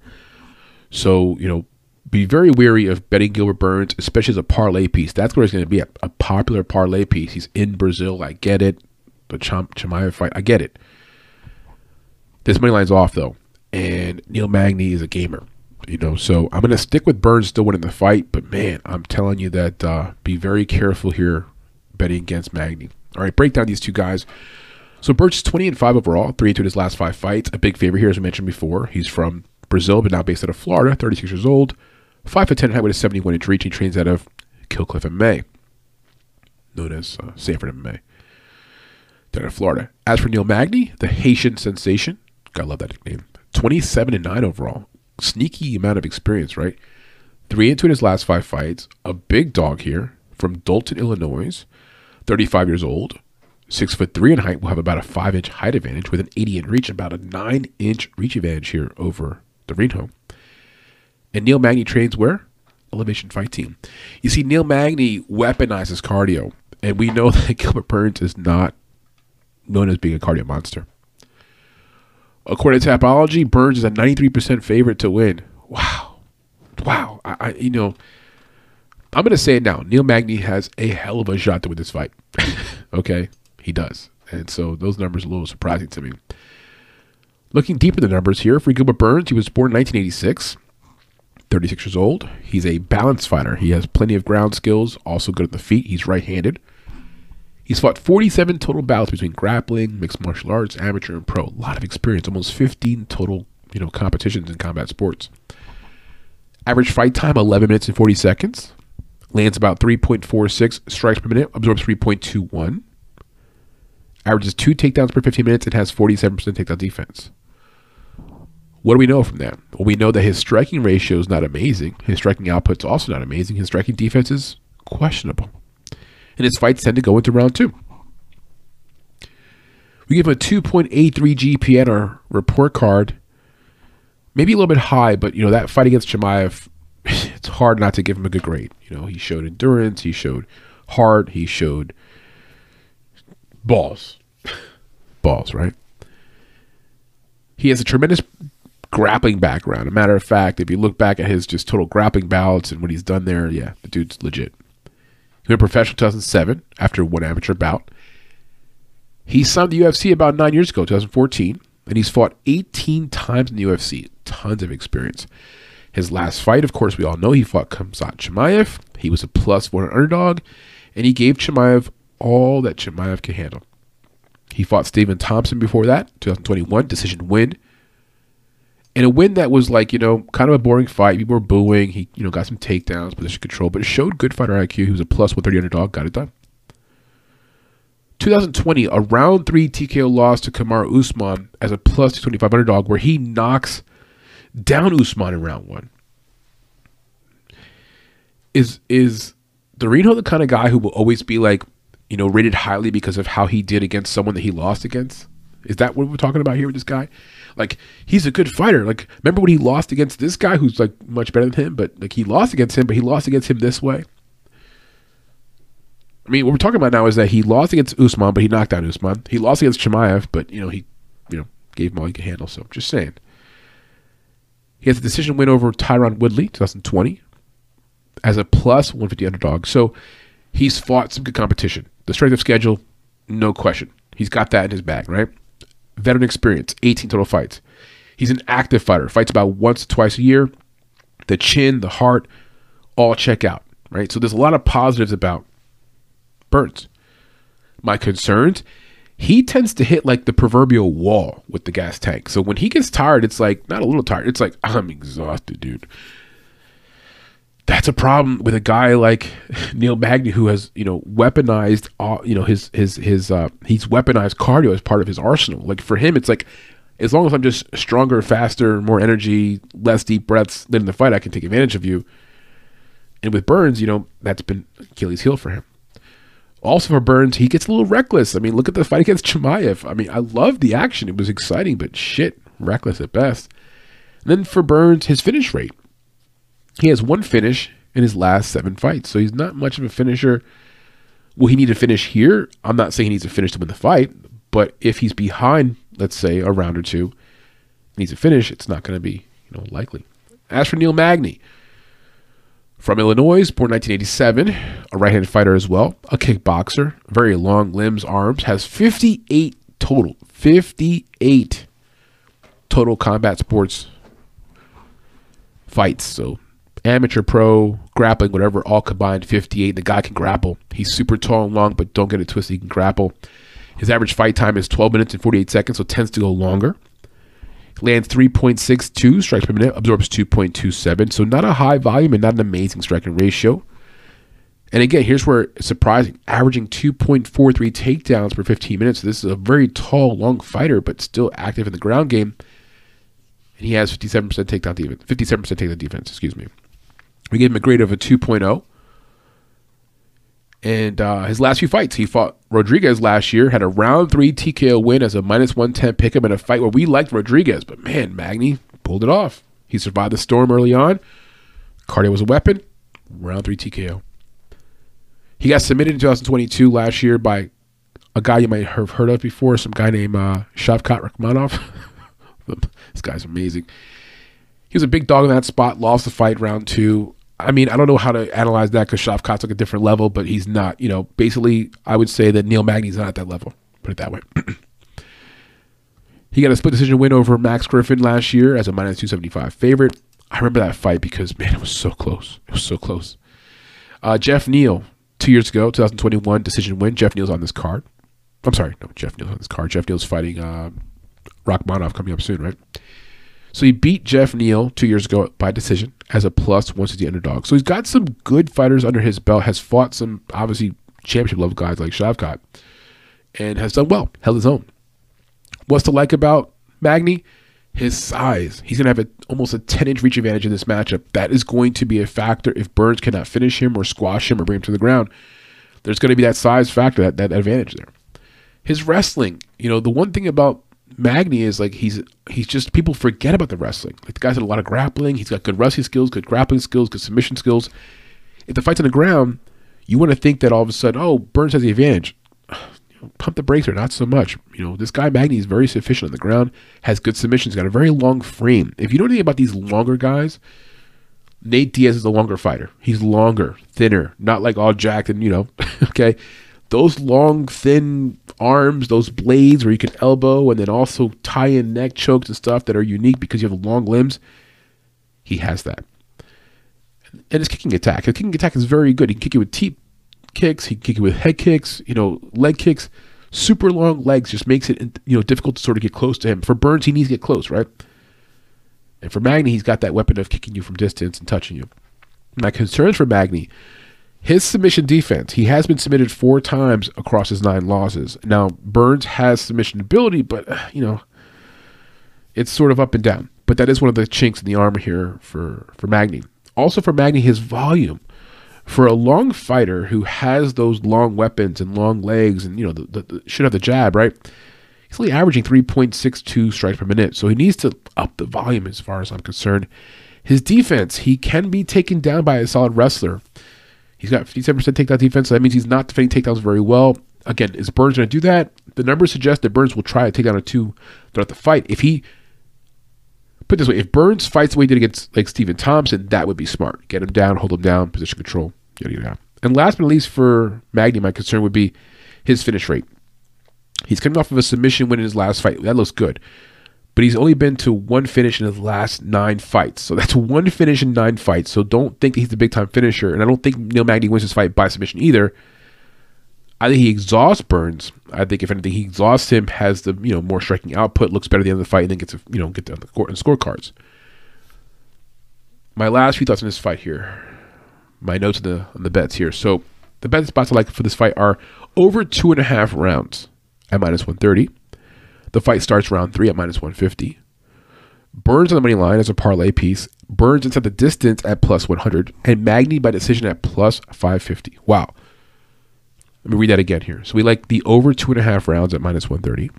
The fight starts round 3 at -150. Burns on the money line as a parlay piece. Burns to the distance at +100, and then Magny by decision at +550. And the more I say Magny by decision at +550, it's like it's there. It's there for the taking. Burns should win. Burns at home. But Magny is not the dude to be, overlooking. And so that's your breakdown, guys. Good luck with this fight.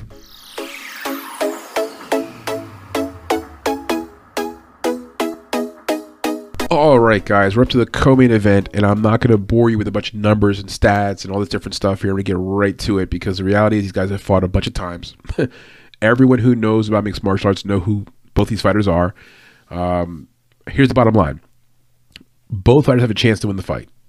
They both have paths to victory, right? Figueroa's fighting at home. Okay, he's going to be excited about that.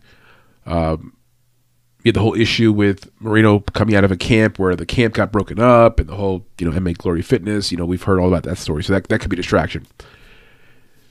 In my humble opinion, I think that Moreno is at a point where he's the more active fighter. He fought Kai France last year. I think he's also the one that's the more level-headed, has a sort of broader focus on staying champion, remaining champion, and having a long career. I get the impression, I could be wrong, Figueiredo, who's got a ton of potential, tends to get distracted. And this fight being in Brazil, okay, in front of his home people, that distraction I think will be amplified. Okay, he's a guy who's got a ton of experience. He's been a champion. He's 1 or 2 in this division, right? I'm not taking that away from him. To me, this comes down to like maturity level. Where's Moreno at in his career? This fight probably goes long. So I'm thinking it goes at least 4 rounds, 5 rounds, probably to the full decision. And the betting spots we like the most of this fight are Moreno by decision at +200, over 2.5 rounds at -275. The fight starts round 3 at -400. Moreno by split decision at +900, and Figueiredo by split decision at +1100. Now listen to me in the split decisions. Imagine a scenario where the fight gets close and it goes full 5 rounds. That is not hard to imagine. If you're following us on Twitter, Instagram, newsletter, you'll see our full plays for this fight, but we are going to put a sprinkle on the split decision props here for both Figueiredo and Moreno. This fight should be close. They know each other very well. The more times you fight someone, you don't necessarily get more aggressive. What you do is you become more aware of what they can do, and they're more aware of what you can do, and next thing you know, you have a stalemate. The people that think this fight is not going to go the full distance or talking about inside the distance props, I'm not saying it's not possible. It's just less likely here because we've got 2 fighters who know each other so well. This will be the 4th time they fought, okay? And for Figueiredo, he's fighting this guy for the 4th time in a row. Hasn't fought anyone else but just this guy, 4 times in a row. So to me, it's like you got 2 people who know each other very well, like a brother and sister combination, or 2 siblings, or 2 good friends. You know each other. Like when you know someone, the first thing you do is you sort of tighten up and get conservative. You know what they do well, right? I'm going to defend against this. I'm going to defend against that. You start thinking about defense instead of offense because you know what they do well. They know what you do well. The long and short of it is it's going to be close. Super duper close. And if you're a Moreno fan and want him to win, he better do enough in 3 of the 5 rounds to be sure he gets to win, because if it's super greasy and it's close, you got to imagine that the Brazilian probably wins the fight, in Brazil, whatever else, right? And that's where the split decision prop comes into play, because I can see a scenario where maybe Moreno looks like he won the fight. And the next thing you know, you got a split being called here for Figueiredo at +1100, $10 to win $100. Sign me up. That's your breakdown, guys. We like Brandon Moreno to win the fight by decision.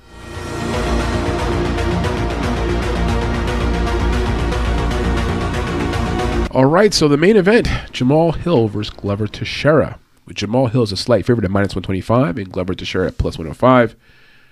We're going to give you a modified breakdown here because, again, these fighters are well known. People know them. They've seen them fight. And I don't want to bore you with a bunch of stats. I'm just going to give you the pick, how we like the pick, and some betting spots we'd like here.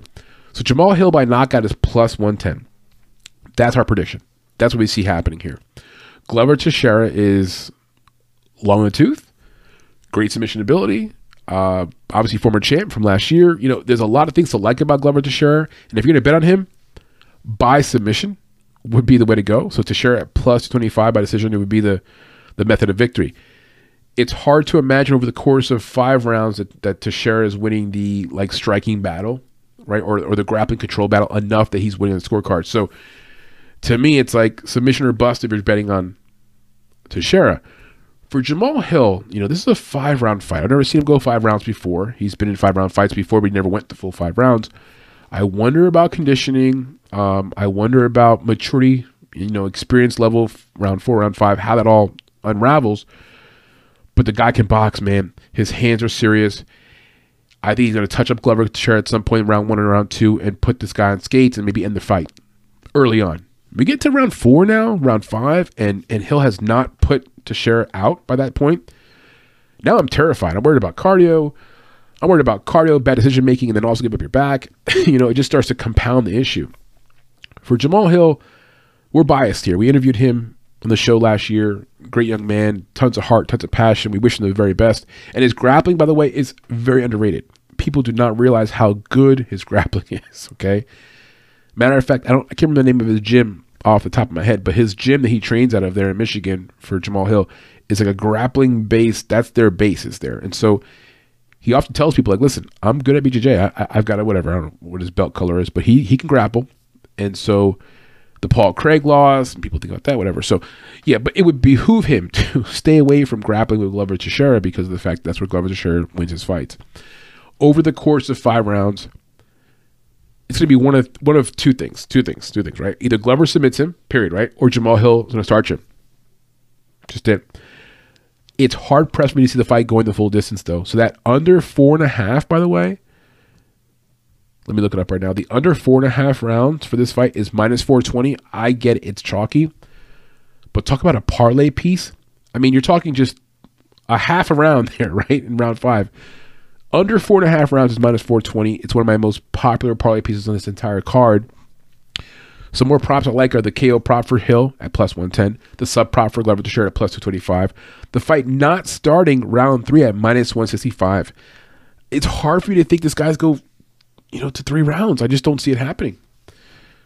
Now, interesting enough, the fight not going the distance is -650. So somewhere in the books did they realize this fight's probably not going the full distance. You know what I mean? Those are our spots, guys. Enjoy this fight. I'm not rooting for either side more than the other because I kind of want Glover to win. He's the old man, you know, last hurrah. Get his belt back, you know. He's got a gym up in New Hampshire. Alex Pereira is one of his, you know, pupils up there. But, man, Jamal Hill's also a great guy to, you know, to root for. We had him on the show, and we interviewed him, and he's just a great young man, a lot of positivity, and he's a good father. And, yeah, man, I guess there's no real losers here, right, because they're both winners in life. And so we're on Jamal Hill to win the fight by knockout. We think the youth advantage is there. He's going to touch up Glover Teixeira and get the win. That's our breakdown, guys. Let's move on. And here we are. In the episode, guys, I want to give you a quick summary of our picks to win. We like Jamal Hill in the main event to win the fight by TKO. Brandon Moreno to win the fight over Figueiredo by decision. Gilbert Burns to win the fight by decision. Jessica Andrade to win the fight by decision. Johnny Walker to win the fight into the distance, most likely by a TKO. We're going to take Ihor Potoroa to win his fight in round 1 by a KO. Gregory Rodriguez to win his fight by a KO as well, probably in round 2. So Rodriguez by round 2 KO over Ferreira. Thiago Moises to win his fight by submission, most likely in round 1 or 2 over Costa. Gabriel Bonfim, one of the 2 Bonfim brothers, to win his fight over Monir Luzez. We'll take that fight to win by decision. Gabriel Bonfim by decision. Jailton Almeida to win by a murder. He's going to finish Shamil within a round and a half, no question. I want to say TKO, but Jailton Almeida claims himself to be like the Brazilian Khabib, so probably by submission. Almeida wins the fight within 1.5 rounds. Terrence McKinney versus Ismael Bonfim. The more I look at that fight, the more I think that Bonfim has a chance to win, but I'm going to stay with my initial pick. It's going to be Terrence McKinney to win the fight within round 1 by a submission. Warley Alves to win by submission, round 2. Josiana Nunes to win by a KO in round 1. Cody Stamann by decision to win over Luan Lacerda. And their first fight in the card, Simon Oliveira to win his fight over Daniel Marcos, I'm going to say by submission. Those are your picks for UFC 283. Bet responsibly. Don't expose yourself too much in your bankroll. It's more fun to bet in the fights with little exposure, right? If you win, you're good. But don't maximize your exposure. Don't chase your losses, right? Put a little bit out there, manage your bankroll, have a good time. We'll see you guys on Sunday night for our Midnight MMA show. Good luck, UFC 283. Viva Brazil.